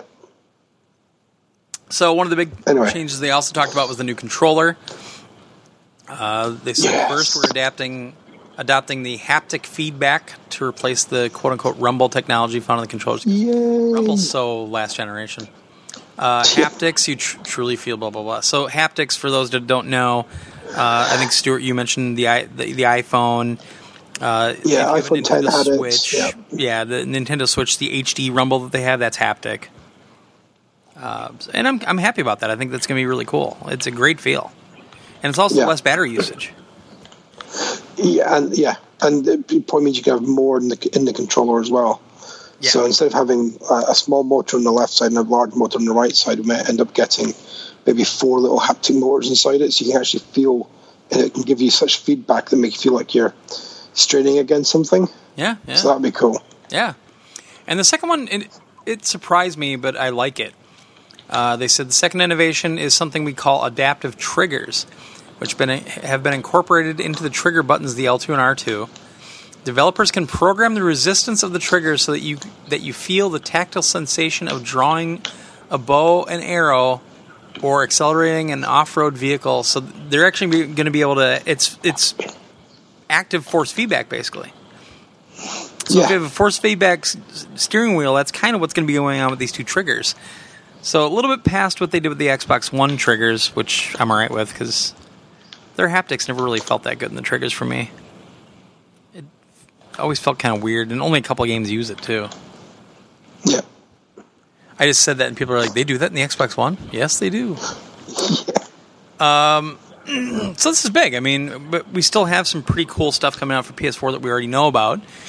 Name lists like Death Stranding, Last of Us Part 2, Ghost of Tsushima, etc. But we're going to have that weird transition with a lot of third parties where, do we bring it on this system? Do we bring it on this one? What do we do? Do we do it on both? Which most will do. Yeah. I'm excited. I think it's time. I'm really excited for ray tracing. I've seen some very cool stuff, but I think that it's the right time with Stadia hitting when it's going to. And I did order a Stadia starter kit, so we're going to check that out. But I think if anybody can pull off Stadia, it's going to be Google. And they've got the infrastructure for it. Yeah, that's why. Because they have infrastructure. Well, sure. But I think, it sounds like the next one that's going to try to compete with Stadia a little bit is Xbox. So a lot of people are expecting that the new Xbox is going to be a lot more kind of cloud-based like Stadia is. It's still going to have a local presence, but it's going to be a lot more cloud-based. Because they've got the infrastructure as well. They've got the Azure out there in all the different countries, and they've got the compute. That's why Sony... Yeah. Didn't Sony just invest with another cloud company? I can't think of who it is. Pass. But Sony just made a partnership for cloud, so I'm sure we'll see PlayStation Now version 2.0 hit with the PS5, and it'll have a lot of that kind of stuff. I think Stadia's cool, but it's not going to be my primary way of playing games. It's not going to be that way for a long time. Yeah, I mean, and this is the question, because we were spoke to the guys about it back in April at Google, and the one question I had was, and this was fairly simple, net connections in most people's houses around the world are probably averaging of 40 megs down and 10 meg up. Yeah. So, if you've got those restrictions and, you want to play a Stadia game and, a member of your family's watching Netflix and a kid in your family is watching YouTube, what kind of degradation we're going to see in games? And the only thing they would just say is, well, you need 25 meg downloads to stream 4K. Yeah. I think that's great. But my previous comment, if someone's watching Netflix and someone's watching YouTube at the same time, what are the chances it's going to go down? And they couldn't answer that. Well, but that's the problem. That's the problem in general with any of these streaming services. That kind of thing can happen. Yes. I mean, I think completely. Stadia's biggest enemy is going to be packet fragmentation, though, and packet latency. That's what's going to kill them, because you can only control up to the port in your house. After that, you're on the internet, and there's no way to control it. You can't get quality of service. You can't do any. You can't call your cable provider and say I want this minimum. You can't do it, and none of the contracts will give you that right. So, hope that Google Fiber moves to your neighborhood. Maybe I'll move down to Kansas City before then. That's where they have Google Fiber. That's where they started it. The only place. Well, they started it there. It's in other areas now, but now Google's pulling a Google, and this is my biggest fear with Stadia. Google is very well known at bringing out some really kick-ass tech and then getting bored with it in 6 months. Yeah, who remembers Google Wave? Yeah. I mean, I love my Google Pixel C tablet, and Google doesn't even deal with tablets anymore. They just leave it to Samsung and everything else. I love my tablet, but it's getting slow. Yeah. My watch, my Motorola watch, it's a pile of shit, doesn't work anymore, and Android Wear is still there, but it's nothing you can really do with it. There's no good watches out now, really, that I've seen. But that's Google, and that's my fear with Stadia. Is Stadia's going to do great for a year, and then all of a sudden, we're going to start phasing it out, but we're not going to tell anybody. It's just going to happen. That's my fear. I'm a Google whore. Yeah. I own a lot of Google stuff, and now my phone just popped up because I said its name. I just heard that. I mean, I've got 3 home I've got more than that. I've got 2 of the Nest screens, the Nest hubs, and I've got 3 or 4 of the minis, and I've got the full home downstairs in my living room. I have a ton of this stuff. I have their Wi-Fi, which is awesome, by the way. Oh, their Wi-Fi modules are amazing, because every one of them that's not at the hub connected to your cable modem, the other ones have an extra Ethernet port, and you can use it as a wireless Ethernet bridge. So I actually have a wired switch in my living room for all my consoles, and that all goes into my switch, and that plugs into my Google Wi-Fi, and it just works. It works beautifully. And then all my consoles think they're wired, and I don't have to worry about packet problems. Yeah. Yeah, it's awesome. Nerd! We don't have this shit in the UK. Well, I've got Google Home and stuff. Yeah. I don't have the Wi-Fi. Oh, the Google Wi-Fi is awesome. I love it. Absolutely love it. Anyway. But you haven't even really heard anything else of the PS5 at all yet, have you, as a developer? I can not talk about such things. Okay. I'm really interested. I love what they're doing with the hardware. It's crazy that it has an SSD in it. So I'm pretty sure that Sony's probably going to manufacture those themselves. And SSDs have gone down in price anyway, so... To be fair, the only thing I'm currently unaware of or unsure what they're going to do about it is that one of the nice things in PS3 and PS4, of course, was you could swap the hard drive out for a larger one. Now, if we're going this SSD route, how the fuck can we update the hard drive? Or do we have a secondary drive we can add to? So I thought that somebody said that you're going to be able to plug in an external drive, and then what a lot of people are speculating, including me, is that they're going to have something built into the OS where it shifts the data that you need over to the SSD off of that secondary drive, and it uses that higher speed, and then it switches it back. So it's kind of like RAM swapping now, but it's just using the SSD for RAM instead. It's like basically a huge RAM disk. Which is great. Yeah. Yeah, it's great because now, I mean, that opens up a lot of possibilities because you can start using that as more physical RAM even, essentially. And you're talking about having a lot more shelf life at that point. Yes. Especially with ray tracing and all that sort of stuff. Now, one of the things that got me, Cerny said in April, was that the ray tracing isn't just for art, it's for audio as well. Yeah. I was like, wait, what? And the cool thing about ray tracing to begin with is the fact that, folks, you don't need to have a 4K screen to get the benefits. No. Ray tracing will work on any screen because it's in the game. Yeah. So, because again, I've got the 4K screen. I don't give a fuck if I'm playing something in 4K or not. I don't notice it. I don't care. Yeah. But HDR is amazing. Yeah. And now we're going to get ray tracing, which ray tracing, like HDR, you still have to have a screen that can do it. Ray tracing is just going to work because it's a technology within the games themselves. Yeah. And that's what's so badass about it. It's just really highly computational in terms of cost for the GPU and the CPU, especially the GPU. Do you remember the days when we didn't have floating point units in consoles? Yes, I do. Or machines? Yeah, it's the same thing. Same innovation. Yeah. I just remember people putting special DSP chips on the cartridges.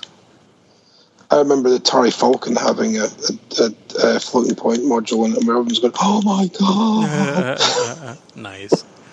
I didn't even know what the Atari Falcon was until about 2 years ago. I looked it up. What? Yeah, I'd never heard of it over here. I never touched an Atari PC over here. It's not a PC. Well, a computer. Well, it was, but... You know what I mean? Yeah. For me, it was...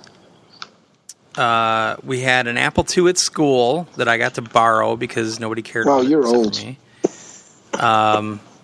My first class that I took at the university when I was in 5th grade was on a Tandy TRS-80. Wow. My second class was on an Apple IIe, and I programmed a little game that everybody programmed where you have the lady throwing the baby out of the burning building, and you have to have two guys holding a trampoline, and you bounce the baby 3 times into an ambulance on the right of the screen. And then my next class was advanced computer graphics when I was in between 6th and 7th grade. That was at the University of Oshkosh, and that was Turtle Graphics. That was advanced computer graphics back then. It was a logo. And then I bought an Apple II GS, which was amazing. And then I got the 1 megabyte upgrade card, which was an entire full-sized expansion card to go into a slot for 1 megabyte. Which opened up my possibilities like crazy. You wouldn't believe what I was able to do with that thing. And then I bought a Commodore. Before that, I had a Commodore 64. When my parents had to work bingo for the church, I had to go with them because I was too young to stay home alone. And I won blackout, and I won enough money to buy my own Commodore 64. Woohoo! Yeah, so I had it on the agenda, but I wanted to wait until Mark was around. But there's this woman that's on Twitter. Or I've seen her on Twitter, but she's developing a side-scrolling shmup for the C64 right now. And she's got like parallax scrolling, the whole thing working on it. It looks great. So what's equal of a similar nature is that I discovered 2 days ago that the game Pinball Dreams I helped develop for console in the early mid-90s has just had an Amstrad CPC 464 version released. Now, for those of you in America who don't know what Amstrad CPC 464 is, it was basically like the Sinclair Spectrum Z80 machine, but it could do more than 2 colors in an 8x8 grid square. So, yeah. And someone's done Pinball Dreams for it. I have to hold back so much when I see stuff on the ZX Spectrum because it looks like absolute trash to me, but then I start remembering back like, hey, wait, I used to play in the C64 and the Apple IIe, so I remember how this was. Oh, yeah. Oh, yeah. And the Amstrad, basically, the long story short was Amstrad wanted to compete with Sinclair. They brought their own machine out. Then they went and bought Sinclair. So that was fun. Well, it's funny because I've got this great FPGA device called the Mister, and it'll simulate the hardware of a bunch of different systems, consoles, and computers. And one of those is the ZX Spectrum, and it's got Amstrad on. I mean, it's got all these old computers, and it'll simulate the hardware directly in the field programmable gate array. And I'd never played a ZX Spectrum game before, or an MSX, or a lot of these things. So this has been like this weird education revelation. And it even does an Amiga 1200. It does a C64. Wow! So you can legally buy as a package online. I don't remember the website, but there's a Commodore website that sells this one package with, they say, every C64 game available. I think they're missing a few, obviously, because it was like 80 million games. But then they also have an Amiga version of that, and it's this huge packet. So you can extract the ROMs off of that, the games off of it, and put it on this Mister. And somebody built a menu system, and you can go through and play all these old Amiga games, which I never had an Amiga. I always wanted one when I was a kid, and I never got one. So I can go through and play all these Amiga games now, all the stuff on C64 that I used to play. It runs full BASIC on it from the C64, so I can sit and tap away on it like before. So I can plug a USB keyboard into it. Wow. Yep, and it fully supports the hardware. Or simulates the hardware. If you put into the Amiga side of things, have a look see if my game Rubicon is on there. Rubicon, you say? I do. Side-scrolling shoot 'em up. For some reason, I think I saw that. Let me boot up and I'll take a look. Hey, there you go. You heard it here first, folks. The problem is it starts with an R, so it's going to take forever for me to get to it on the menu, but I'll check. That's fine. Can I just press R on the keyboard and it zips to it? No, the menu, this menu that somebody built is kind of clunky. All right, computer. Hang on, just waiting for it to load. There we go. Mini-Mig. I don't know why they call it Mini-Mig. Because they're crazy? But the cool thing about this is, like, I have a little Bluetooth mouse, and this Mr. FPGA's got a bunch of USB ports on it, so I can just plug the little receiver in, and I can actually use the mouse on it like it's a regular Amiga mouse. So I can use this thing as an actual Amiga 1200. All right, I'm at the ends. OP. Oh, wait. Populous Paramonger. Oh, look at that! Rubicon. Yay! Here, I'll turn the sound on. Oh, dear God. 1992, 21st Century 21st Century Entertainment. Yep. An ESD conversion, so somebody must have... Enigma Software Developments. That was my company in the late 80s, early 90s. Yep. Please wait. Oh. And the music is by a guy called Charles Deenan, who some may know. Coding by Stewart Gilray. Yay! Andrew J. Buchanan, graphics by Mark K. Jones. Yeah, who went on to work at Bethesda on the first 2 Elder Scroll games. Oh, okay. Oh, that's adorable. Please wait, loading level 1. I'm just going to see what this game looks like. This looks like every other side-scrolling game from Europe. Oh, yeah. Oh, yeah. That's on the Amiga. Yeah. darker, though. And why not? Yeah. How do I jump? Oh, God damn it, Stuart. You've got it so I have to push up to jump? Yeah. Damn it. Because we had one button joystick, remember? So I had to use a button for firing. Yeah. Keep hitting the button to try to jump. That's and dumb. I died. Anyway, you get the idea. Yeah, I'm done. I'll stream it later. It'll take about 2 minutes because it can be finished in 35 minutes. But the last level is the best level. Really? Yeah, it was level 3, then we moved it to level 7 because we didn't want to get sued. Oh boy! Then you made the game hard enough that you couldn't get to it? Okay. Good. Yeah. That's funny. No, this device is awesome, and I'm totally hooked on it, and that's why I'm on this retro revolution lately, because I'm able to even mess with stuff that I never owned before, never got to try before. And it's fun to watch because these different cores are being updated all the time by the community. And like the SNES one on here is amazingly, it works with every game that used any type of DSP chip or helper chip. All the FX stuff works. The sound is perfect. The whole thing. It's a really neat little device, but it's not emulation. They're actually simulating the hardware paths themselves. Like a Neo Geo core just came out, and it's amazing. Wow. Yeah. It's about the size of like 2 packs of cigarettes stacked on top of each other. Well, I guess we're done with the list here, unless you have anything else to say about the PS5. There's nothing else to say, is there yet? What's that? Nothing else to say yet, is there, as far as I know? No, I don't think so. I don't think we know enough yet. So you playing anything now? Well, other than playing ukulele still. Yeah. Well, other than that, so ukulele, back into No Man's Sky again, since Beyond update, and thinking, holy crap, it's huge, it's different. And to be fair, like, if anyone who follows me on Facebook will notice I've posted some really bizarre pictures of planets with bubbles. Oh, yeah. Which was like, why is there planets with bubbles? That's why I put that question mark after NMS. I'm like, is that No Man's Sky? Yeah, it was like, holy shit, bubbles? What the fuck? And what's weird is when you come across the bubbles at night time, they just look like occasional highlight glints in the air. You don't even see the full bubble shape, just a highlight. Damn. I was like, I can't go, what the fuck is this? This is weird. And then, of course, the daytime comes, and oh look, it's fucking bubbles floating. What the fuck? So that was just like somebody been smoking a huge doobie and thinking, this has got a great idea, guys. Let's put bubbles on planets. Nice, especially for VR. Yeah.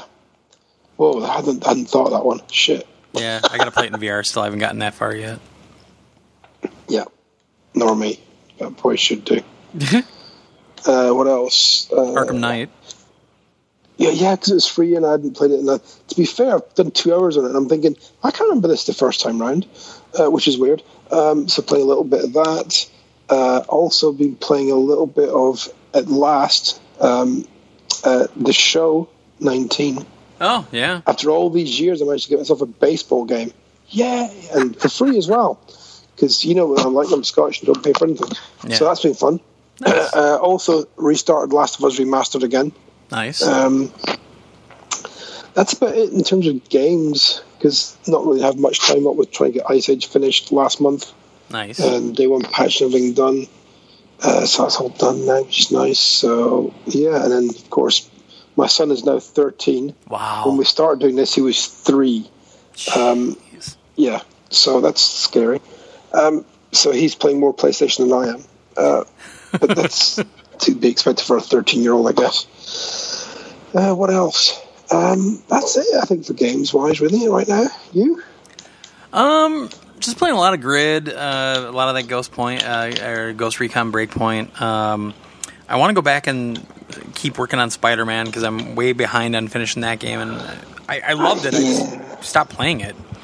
But I really enjoyed that game, and I'm not a fan of a particular fan of that character, but I think the game's fun. Yeah. And actually, I think we'll see a follow-up to that on PS5 very early in the life cycle. You think? I do, because it did extremely well. There's another Spider-Man movie coming, because Disney and Marvel made up. Or yes, Disney and Sony made up. but I think that we're going to see a follow-up very early on in the PS5's life. Do we not think we're going to see Ratchet before? I think if we see a new Ratchet, it might not be from Insomniac. Oh, I think they'll farm it out to somebody else. Well, the thing is, right, so the PS4 Ratchet was done at Insomniac, North Carolina. Right. It wasn't even done at HQ. And it was fantastic. So, yeah, and I think it'd be a huge shame if those guys didn't do another one. No, you got to remember, though, Insomniac's owned by Sony now. Correct. So, luckily, it seems like Sony doesn't do the whole baby-making factory concept that Activision does, but I think Activision. The main team would do a Spider-Man game, but that game, there's no way they're not doing a follow-up to it. There's no way. They did way too well to not try to follow it up. And don't forget, when Mark Cerny first showed that hardware demo to Wired Magazine, what did he show? Spider-Man. Well, yeah, but he showed the PS4 Spider-Man running. I get that, but it's a game that it's a brand that's always been ingrained with PlayStation ever since PS3. Remember the logo? I remember the Gran Turismo thing. Yeah, and also when the Gran Turismo demo with Spidey going through the Gran Turismo track, even though they were saying this is hard, when we're all going, no, it's not. Yeah. So I mean, it's an IP that Sony still owns and they still make money off, and they're going to milk it. But that game is really damn good. It's not perfect by any means, but it's I got bored. Damn good. I think that might be why I stopped playing it for a little while, but I'm really compelled to get through the story. I also found the controls overly complicated. If you played some of the other Spider-Man games, I think they did a better job than some of those other games. Don't get me wrong. The PS2 Spider-Man. Yeah. Yeah, they ended up. I don't know if you saw the YouTube video where they got the guy who wrote the original web swinging for the PS2 Spider-Man to play the new one, and they actually told him that, look, we took reference from your version of Spidey swinging for this. Yeah. So that was cool. Yeah. No, I think we'll see that at launch or very close after launch. I really do. It just popped in my head the other night. I'm like, that makes total sense. Because now they've decided they're going to do another Spider-Man movie, and it is funny, every time I hear Spider-Man, for some reason in my mind, it sounds like an old Jewish guy's last name. Like, it's Lou Spiderman over there. It just pops in my head. I don't know. Hey, it's Lou Spiderman. I still haven't seen the new movie yet. Far From Home? Yeah. Really good once you understand what the fuck is going on.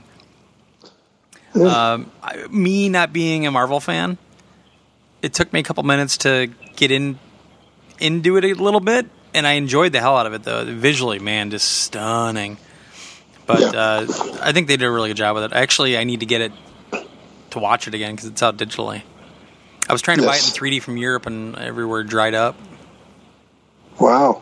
Yeah. Very, very good, though.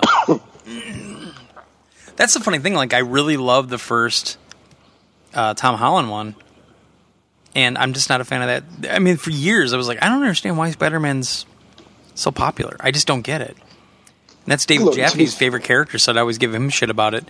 And then I saw the Tom Holland movie. I'm like, well, this is actually a really good movie, and I really enjoyed it. I'm like, but still. To be fair, I remember Spider-Man as a TV show growing up in the 70s. See, I never watched that. So I did, for whatever reason. And it was all right, but I was never a huge Spider-Man fan. Then the cartoon started, and that was cool. And then our friend Mr. Tobey Maguire, decided to be Spider-Man. And to be fair, I actually enjoyed his first movie. I enjoyed his first one. Garbage. I liked the second one, but after that it was crap. Yeah. And then Andrew Garfield. I just watched the first Andrew Garfield one last weekend. Again. Yeah. It was alright, but it was too convenient. Especially the second one was way too convenient. Ugh. They were foreshadowing the end of that movie so much. To be fair, though, it wasn't a Marvel... right, it was all Sony movie. Yeah, so let's just hope it continues, because the last two were quite good. They were, And even the stuff in the Avengers and all that, they were all really good appearances. I liked them. I liked them. Yeah, me too. Yeah. But we'll see. I mean, what's going to suck now is we're probably going to be on a blackout for PS5 until, I'd say, probably around April next year. I think it's going to be before E3. I think we're going to get something before E3 so that they can kind of get it out there before Microsoft drops any bombs. Do you not think they might do an announcement event in January like they did for PS4? I've been hearing they're going to do an event. I just don't know when. I don't know if it'll be in January or not. I'm only saying January because, if they're releasing in the holiday season, that will be in November-ish. And then because the PS4 event that we went to back then, I think was in like November. It was before Christmas. I thought it was January. No. You sure? I can look. Hang on. Give me a minute. All right, old man. I gotta go potty. Give me a minute. PS4 reveal event was... February... February 20th and 21st of 2013. Yeah. Yep, February 20th. Wow, there you November. Go. No, I thought it was January, but it's definitely the new year. I just looked up the pictures. So we might see something in February of next. I could see that happening. I don't know if they do it in New York City again. I would assume they would just because they've got that Sony theater now. Yeah. But, I mean... Who knows? I don't think we'll get an invite for that, though. So, what have you been watching? What's that? What have you been watching? Movies, TV shows? What else? I've actually been watching Veep. Really? Yeah, I watched the first season and then I didn't go back, and then I'm like, wait, I haven't watched Veep in a long time, so I've been burning through that. I'm on like the 4th season now, and it's hilarious. I love that it's a Brit guy that writes it. Yeah. I don't think he does anymore. Armando Iannucci. Oh, really? Yeah, I thought so Armando used to do a whole load of shows like that in the UK, going all the way back to the late 80s, early 90s. Yeah. Including a show called The Thick of It. Yeah, I've heard that. Which The Thick of It introduced the world to a character called Malcolm Tucker, played by one Peter Capaldi, a.k.a. the Doctor. Oh, yes. And if anybody wants to know who Malcolm Tucker is, just simply go on YouTube and type in Malcolm Tucker and outtakes, and you'll know exactly why everybody wanted Capaldi to be Doctor Who. Nice. And then I've been watching What They Do in Shadows, because they brought it over here in the U.S., but it's the same crew and everything.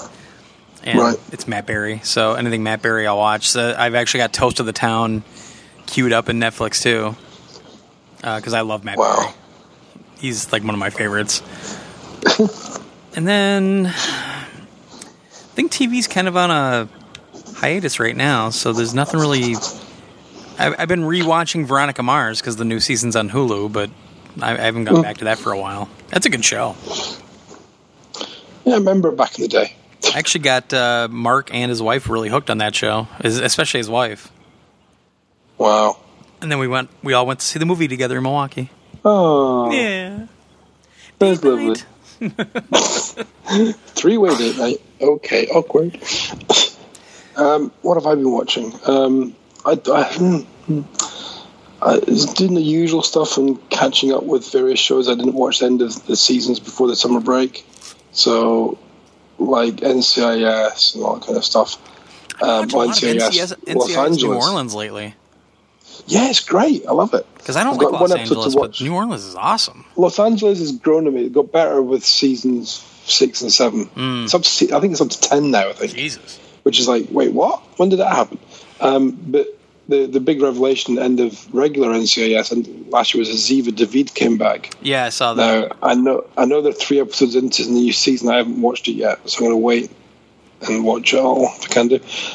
Also been watching Murdoch Mysteries, which some of you may remember I used to watch all the time. Sure. So I'm still watching that.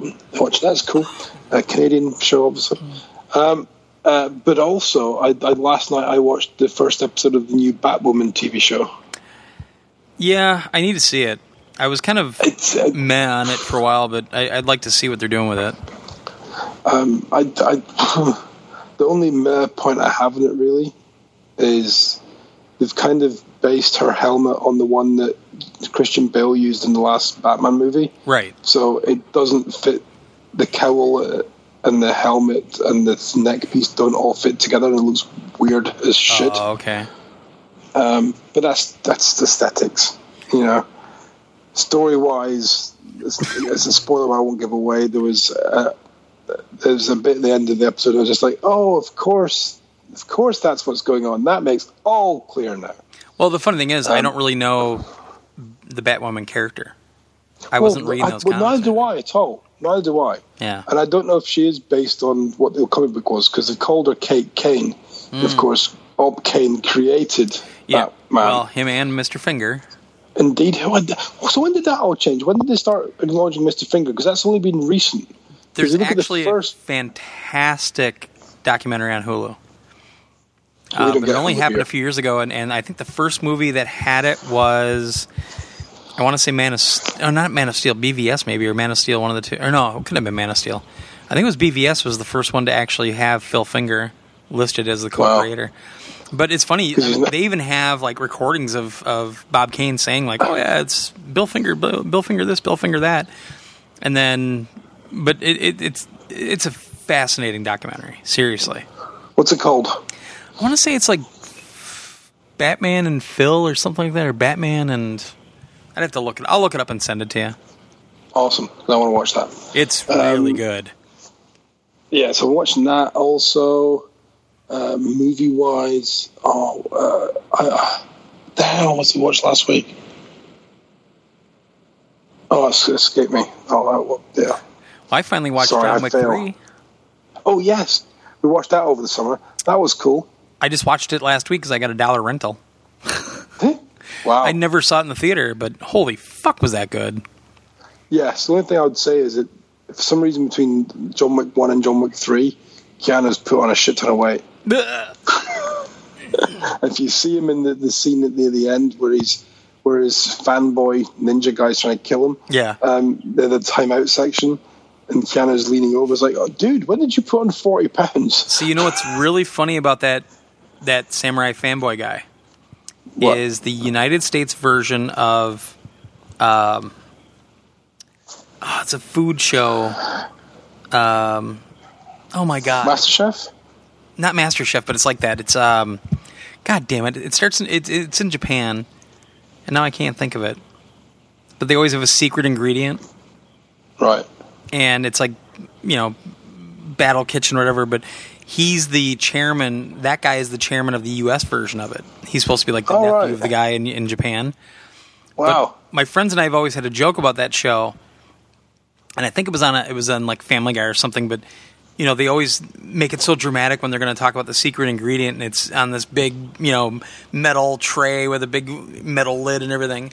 And we always joke that he's going to lift it up one time. He's going to be, the secret ingredient is shark anus. So every time I see that guy, that's all I think about, shark anus. Wow, that face does give that impression. I can't believe I can't think of the goddamn name of the show. It's fine. Oh, it's annoying. It'll come to you. I had a stroke. And I don't watch that show very often. Oh, Iron Chef. There you go. Iron Chef, yeah.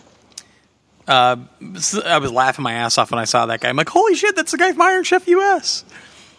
But man, that movie, I was like, what are they going to do in a third one? And then they went through and like, holy crap, they just opened the gates up. But what are they going to do in the fourth one? Well, I think the fourth one, he's going to start going after the table.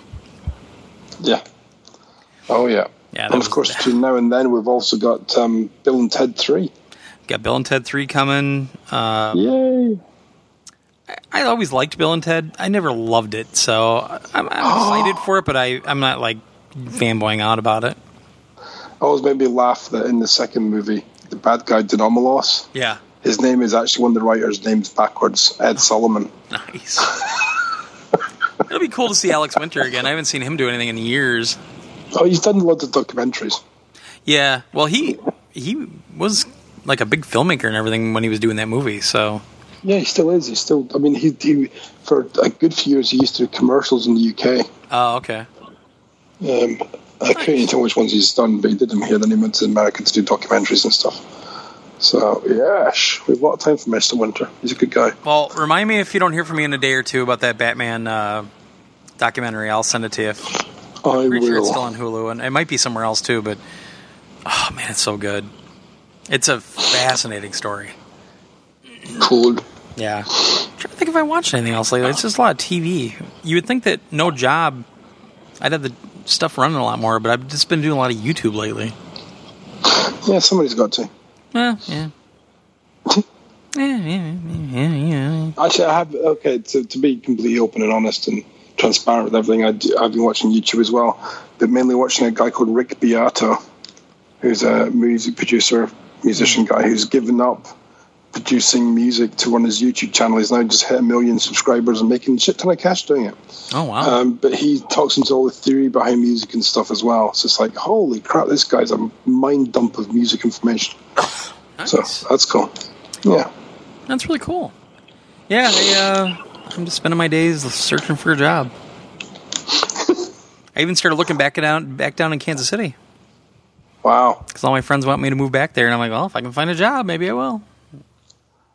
Yeah. Yeah. It's a shame Sony haven't got a job going for you. There's already been 3 tries. Yeah. Yeah. You know what they say? We can't make it happen. You know what they say? 4th time lucky, don't bother trying. Yeah. Yeah, don't worry about it. All right, we're just rambling now. We are. Well, thanks to everybody for listening. Sorry about my microphone at the beginning. I'm an idiot. I haven't used this mixer since I stopped doing the actually before I stopped doing the podcast, because I was using that little recorder for a long time. So I haven't used this mixer in like probably 3 years. And I hit the wrong button. Wow. I was using the wrong microphone. I was using the headphone mic. Like a moron. So sorry about that. Like I said, I'm going to do these probably every 2 weeks. Definitely not weekly. I know that I don't have a job and I have time or something, but I don't know. I just can't do it every week. I can't do it anymore. Also, I got to try to find co-hosts all the time. You should go back. Go back to what we originally said we were going to do, and that was to do our Old Man Grumpy podcast. But also, says the guy that would never commit. Hey, don't even go there. You know why I haven't committed yet. You know why, so don't even say that. But the other side of it is, because one of the suggestions I had was we should try and get guest speakers on once a month. I was already thinking about that, and I'm already thinking about maybe reaching out to Shawn Layden.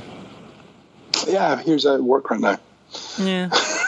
Might reach out to him, but I have a feeling PR is going to put him under a gag order for a while. No, really? Well, but the thing is, I want to talk to Shawn, but I don't want to talk about like what's going on right now.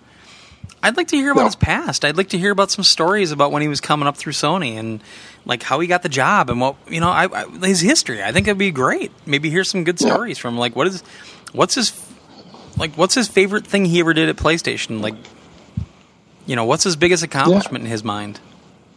Yeah. Yeah, I'll see. Maybe I'll reach out to him. Yeah. Maybe somebody else won't respond to me like they did to you. But they will. They will now. Yeah. Anyway. Sorry, I'm just randomly looking on Amazon Prime Video for the Batman thing you mentioned, or the Phil Finger thing. Yeah. And I kid you not, Batman Return to Arkham playthrough has just come up as, I think it was released last year. Really? What the fuck? I remember playing through Arkham Knight for review, and I loved it. And then I got to the stuff where you had to, I always call it the tank sections, when you had to turn the Batmobile into the tank and everything. Right. There was this one part that got a little absurd because it was a little early in the game, and they really, really had you running around and dodging and whatnot, and kept failing. I'm like, oh, is this going to break the game? Because I want this game to be good. And then finally got by it, and then I got through the rest of the game, no problem. But man, that game was fantastic. Unless you're on PC, and that's a total piece of shit. Although didn't DF Foundry do a thing out recently saying the version on the Epic Store is better? Store? It's better, but it's still not good. Okay. Yeah, talk to your friend. Yeah, okay. I watched it. Still better. Well done. They just tied a bow around that piece of shit. Wow. Yeah, okay, that PC version they had, I want to say High Voltage Software built it, which I don't know why you would have High Voltage Software do anything for you. I can't believe they're still in business. Didn't they do PS3 version of Ghostbusters? Yeah. Yeah, that was atrocious. And I kind of know somebody that works at High Voltage, and I feel bad about saying that, but dude, they were making games on... They did White Man Can't Jump for the Jaguar, and it's an absolute pile of crap. But people bought it because it came with the 4-player tap. That's how the game got sales. They put the tap in it. Wow. Yeah. It was insane. Here's a great story to finish things out. Go on. So, back in the early 90s, that's when I was going to the CES and everything, like an idiot, even though I wasn't impressed or anything like that. I got to know somebody from High Voltage Software. And there was a rumor going around in the magazines and such that they were doing a 3D version of Joust. And the guy finally admitted it to me. He's like, yeah, we're working on it. I'm like, what? What's it like? And so I finally talked him into... I was trying to get him to send me an EEPROM to check it out, which to me was a common request because I was doing a lot of testing on the SNES and the Genesis back then, and TurboGrafx. Right. So that was just a random, easygoing response that I would have. And he's like, we're not sending you an EEPROM. I'm like, what? It's fine. I'm like, I got EEPROMs all the time. For some dumb reason. And he goes, tell you what, I'll send you a videotape. I'm like, okay. So, like a month goes by or so, and they're not that far from where I live in Wisconsin here. When I was living in Fond du Lac, they're just down in Champaign, Illinois, basically. I mean, it's a few hours away. So they sent me a videotape, and it was about, I don't remember how long it was, like 10, 15 minutes or something. And my buddy Rock was at CES when this was all going on, so I called him. I'm like, dude, they actually sent a videotape. But there was a note in it that said, you have to send this back to me. We can't let this leak. Right. Which is funny, because the internet didn't exist. Yeah. Where am I going to leak this to? Like, what am I going to do? I'm not going to digitize it and put it on a bulletin board. I don't have a way to do that. Yeah. So we watched it, and I mean, it looked pretty cool for what the Jaguar can do and everything. And the Jaguar. And it looked cool and all that, but then I had to send it back, so I had no proof. Well, the only proof I had was Rock. But yeah, I had a videotape of it, and I think there's a video or two of it up on YouTube now, and they call it Dactyl Joust. Because I think that was called 3D Joust. Dactyl Joust sounds familiar. Yeah, but High Voltage Software were the ones building that for Atari under contract. Wow. And then... Yeah, I probably saw that at Atari UK. I wouldn't doubt it. But they never showed it at CES. They never showed it publicly. It was just these... It would just pop up here and there. But the guy sent me a videotape, and I had it for a while, but they made me send it back. So I had it for like a week. But yeah, that was my experience with High Voltage Software. And the funny thing is, the guy that I kind of know there now, I messaged him a while back. I was like, hey man, do you guys maybe have some kind of archives and have any of that stuff? And he never answered me back. I'm like, oh, that means they have it. Yeah. But Atari probably still owns it, so that means that Infogrames owns it. Which means the Frenchies own it. Yeah. Those assholes. And that Atari VCS, my God, is that thing turning out to be a piece of shit. Is it actually out yet? No, it's not out, but the problem is, I mean, there's a lot of problems. I've been laughing at that thing since they announced it, but the guy that was supposed to be doing their graphics architecture, he's well known, but all of a sudden he disappeared and reappeared with his own company, almost like he's going to be a contractor. So it just looks like they're just going to milk all this Kickstarter money. Wow. And so then this popped up on their subreddit, the Atari VCS subreddit, that Atari actually owns, or runs and everything, moderates. They actually closed it completely down, the whole subreddit, because people were busting them on it. Wow. Yeah. Oh, the story's amazing. Yeah, that thing's gonna. It's an NVIDIA Shield TV. That's all it is. Yeah. It's an Android box. Yeah. We're gonna put classic Atari games in there. Guess what? I can put classic Atari games on pretty much every device I have in this house. Why do I need Calm down. an Android box that has wood grain on it? Guess what? I don't need it. Fuck you. Yeah. Infograin. Never mind. Capitalize on the retro gaming scene that's happening right now. We're just going to capitalize. Yeah. We're going to put Android on here, and what a BS. we're gonna put a custom hardware. Yeah, right. Off the shelf hardware. We're just going to throw these. Anyway. We need all this custom hardware to run 2600 games. Oh, yeah. Anyway, it's been a pleasure. Yeah, it is. Hey, we ran over 2 hours, so we're going back to the old days. Woohoo! So hopefully in a couple weeks, we'll be able to figure out schedules to have both Stewart and Mark on. This is not going to be a normal thing. I'm not going to promise these guys out. Oh, no. I guarantee you Mark's not going to do more than one. He'll do two, at least. Mark will probably quit halfway through. So I don't know what the plans are moving forward. I'm without going into details, we need to find out exactly the date the first show I was on. I'm sure we could figure that out. And then I will probably do the 10th anniversary of that show. Ooh. Okay. Yeah, I'm sure I can figure that out somehow, some way. Sure, it was November 2009. It must have been. Well, I'll just do a search on the RSS feed. And then I'll export that out to a CSV file, which I'll import into Excel.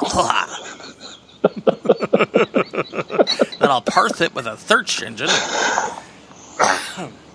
Talking like an IT manager. Get yourself some Kleenex and go to some private time. Yeah. So thank you very much, sir, for joining me, for bailing me out a little bit. That's okay. Sorry for the change, folks. It wasn't my choice, but shit happens. Yeah, shit happens, and we'll recover and we'll live through it. If any of you guys have any comments, questions, anything. We all the normal stuff, podcast@psnation.com. We got the forums. There'll be a thread for this episode when I finally put it up. You can hit us up on Twitter @psnation. Please use those affiliate links because we're going to need some money to send all these extra life prices out, and they are going to go out soon. I'm probably going to spend the whole day tomorrow on this app and try to get it up and running. We actually kind of already have it running. There's just a couple bugs that he has to work out. So, but thanks to everybody for sticking with us. Tell your friends, tell your neighbors that I'm back so you can come and give me shit on Twitter like a couple people I already have. And just berate me ruthlessly. That's what I'm here for. That's what I live for. To be abused. So I'm told. That's why I exist. Now that you're a stroke victim gimp. Yeah. Yeah, and then my blood pressure shot through the roof this morning and I thought I had another stroke coming on. Oh, don't say that. I'm not kidding. Because Mark and I ain't doing the show on our own. Yeah, my lips got numb and everything, and yeah, it was my blood pressure went through the roof. Go to the doctor. I can't. Don't have insurance. Oh, God. Move to the UK and go to the doctor. It's free here, people. To give you an idea, okay, the differences. Canada's only 2 hours north, you know. Yeah, there is that. So, but 5 weeks ago, I had a bit of a scare, health-wise. To the point that I had to go for my second ever blood test. Now, those who maybe listened to the show in the past with me on it talking about blood tests, I don't do needles. So usually it involves me crying like a girl of 5 years of age for about 10 minutes as they tried to take blood out of my arm. This time wasn't so bad. But so the result of that blood test was I had to go and get extra tests, including the holy trinity of man tests. And if you have a man in your life and you're not a man yourself and you know use the whole fist there, Doc? Oh, yeah, that and the camera and everything in between. The good news is all clear, everything's normal, which is nice. Oh, good. But for a moment there was a moment of, oh, Jesus, I've got cancer, I'm going to die. Do you know how much it cost me? Wild. Do you know how much it cost me? It cost me £2.70 in car parking fees at the hospital. Yeah, that's not the way it is here, bud. No. They screw you, then they tell you they're going to try and heal you, but it'll screw you some more. Well, when I had the stroke, my insurance at my new job, or not even my new job, but at my job in Milwaukee, hadn't kicked in yet because they hired me on from being a contractor to full time. And I thought that I had insurance, but it hadn't gone live yet. So my bill for that week was like $120,000. And I'm still paying it. How can that even be a fucking thing in this world today? And that was with the cash discount, Stuart. That was with the discount. That's what they told me, at least. I don't understand how we're penalizing people for getting ill. Yep. That doesn't make sense. Yep. Humanity. Yep. If anyone listening to this in North America or in the States thinks it's the right thing to do, jump off a fucking cliff. Yep. Really. I agree. Waste of the human genome. Yep. Anyway, on that note, I'm going to go now. Thank you for having me on again. Thank you, usual. sir. And we'll be back in a couple of weeks or so, I guess. Yeah, we'll see what happens. We'll talk about scheduling and hopefully get all three of us on here so it can just be a madhouse of old men. And if it's releasing on Thursday as usual, I look forward to the abuse on Friday. I don't fucking know when on this Twitter. is when I get my ire up enough to actually edit, because I'll be honest, one of the reasons I quit, I hate editing the podcast now. Get Angela to do it. Get Dave's wife to do it. She likes doing it. Oh no, that ain't gonna happen again. I've been told that already. You can edit that bit out. Yeah. Make Mark edit it. Right. Yeah, sure. Well, what's going to suck even more is because I have my microphone screwed up. I'm probably going to have to play with that audio for a while, too. You'll enjoy that. Anyway. A low pass filter on it, that'll be fine. Folks, Thanks for sticking with us. Hopefully this is acceptable. I'm sorry that it happened, but it happens. And we'll move forward. So keep your chins up high. I say that to myself, looking into a mirror. And like I said, get involved. Please, get on Twitter, get on Facebook, get on our forums, send us an email, podcast@psnation.com, whatever. Let us know, let me know or let them know what topics you like covered. And if you have any questions, send the email, podcast@psnation.com. Get out there, play some games, have a great one. We'll talk to you in a couple of weeks. Bye. I hate going to the doctor. I went for a complete physical, and I'm in there undressed. The doctor comes in. He said, "Your left testicle feels funny." I said, "Shit, then leave it alone." It only started feeling funny when you started touching it. Come on. I'm not kidding. I thought I was passing a kidney stone. I go to the doctor. He said, "Bob, don't worry. With today's technology, we can go up there with a laser." I said, "We?" They love to go in you. I had to get a thing called a sigmoidoscopy. They take something like this long. It looks like a steam gun from a car wash. And he says, "I'm going to stick this up your ass just to look around." I said, "For what, a parking space?" I said, "Look, I got a better idea. Why don't you tell me what you're looking for, and I'll tell you where it is, and we don't have to use that." He said, "We're looking for blood in your stool." I said, "Yeah, if you use that, I can make a prediction right now." The guy tells me to bend over. He starts feeding it in like the Roto-Rooter guy, I mean, no flowers, no wine, no nothing, Then when he was done, he said, "Well, your intestines are okay, but one of your fillings is cracked." Why are hemorrhoids called hemorrhoids and asteroids called asteroids? Wouldn't it make more sense if it was the other way around? But then if that was true, you wouldn't be a proctologist, you'd be an astronaut.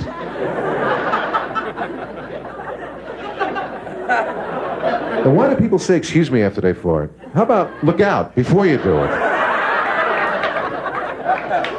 I had such an embarrassing thing. I had to go to the hospital. I thought I was having an appendicitis attack. So I'm in the emergency room, right? And the doctor comes in. He said, "I'm going to push on your stomach. You tell me when it hurts the most." And he pushed on this one spot, and this gas came out, and the pain went away. And it cost $75 to fart in the emergency room. And the sick thing is, you can put it on your Visa card and make monthly installments on it. And then you go to charge something at the store, and they go, "Sorry, that's been declined. You still owe $25 on..." Did you fart in the emergency room? How about when you want to let it out real easy so nobody knows? And it's diarrhea. And you're at work and you have to throw your underwear out. And someone catches you at the dumpster and they go, "Hey, what do you got over there?" "Nothing." "Nothing? That's shitty underwear." "Yeah, it's not mine." What do you carry somebody else's shitty underwear around?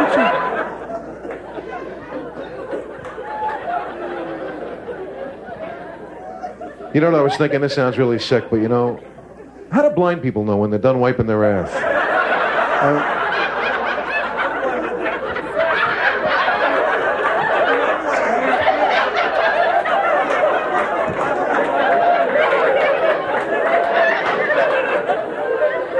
Shit's not really that funny, really. You know, I took a shit once and it was black, and I know black shit means something's wrong with you, so I start to panic, and I don't want to flush because in case something happens to me and I collapse or something, at least maybe they'll find the shit in the toilet, you know, and they'll be able to rescue me. And I called my dad and I said, Dad, you're not going to believe this.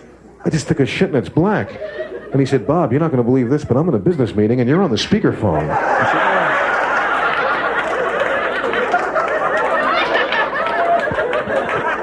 I didn't know what to do. I put it in a baggie and took it to the emergency room. And I said, is there something wrong with this? And they said, carrying your shit in a bag? Yes. I said, all right, thank you.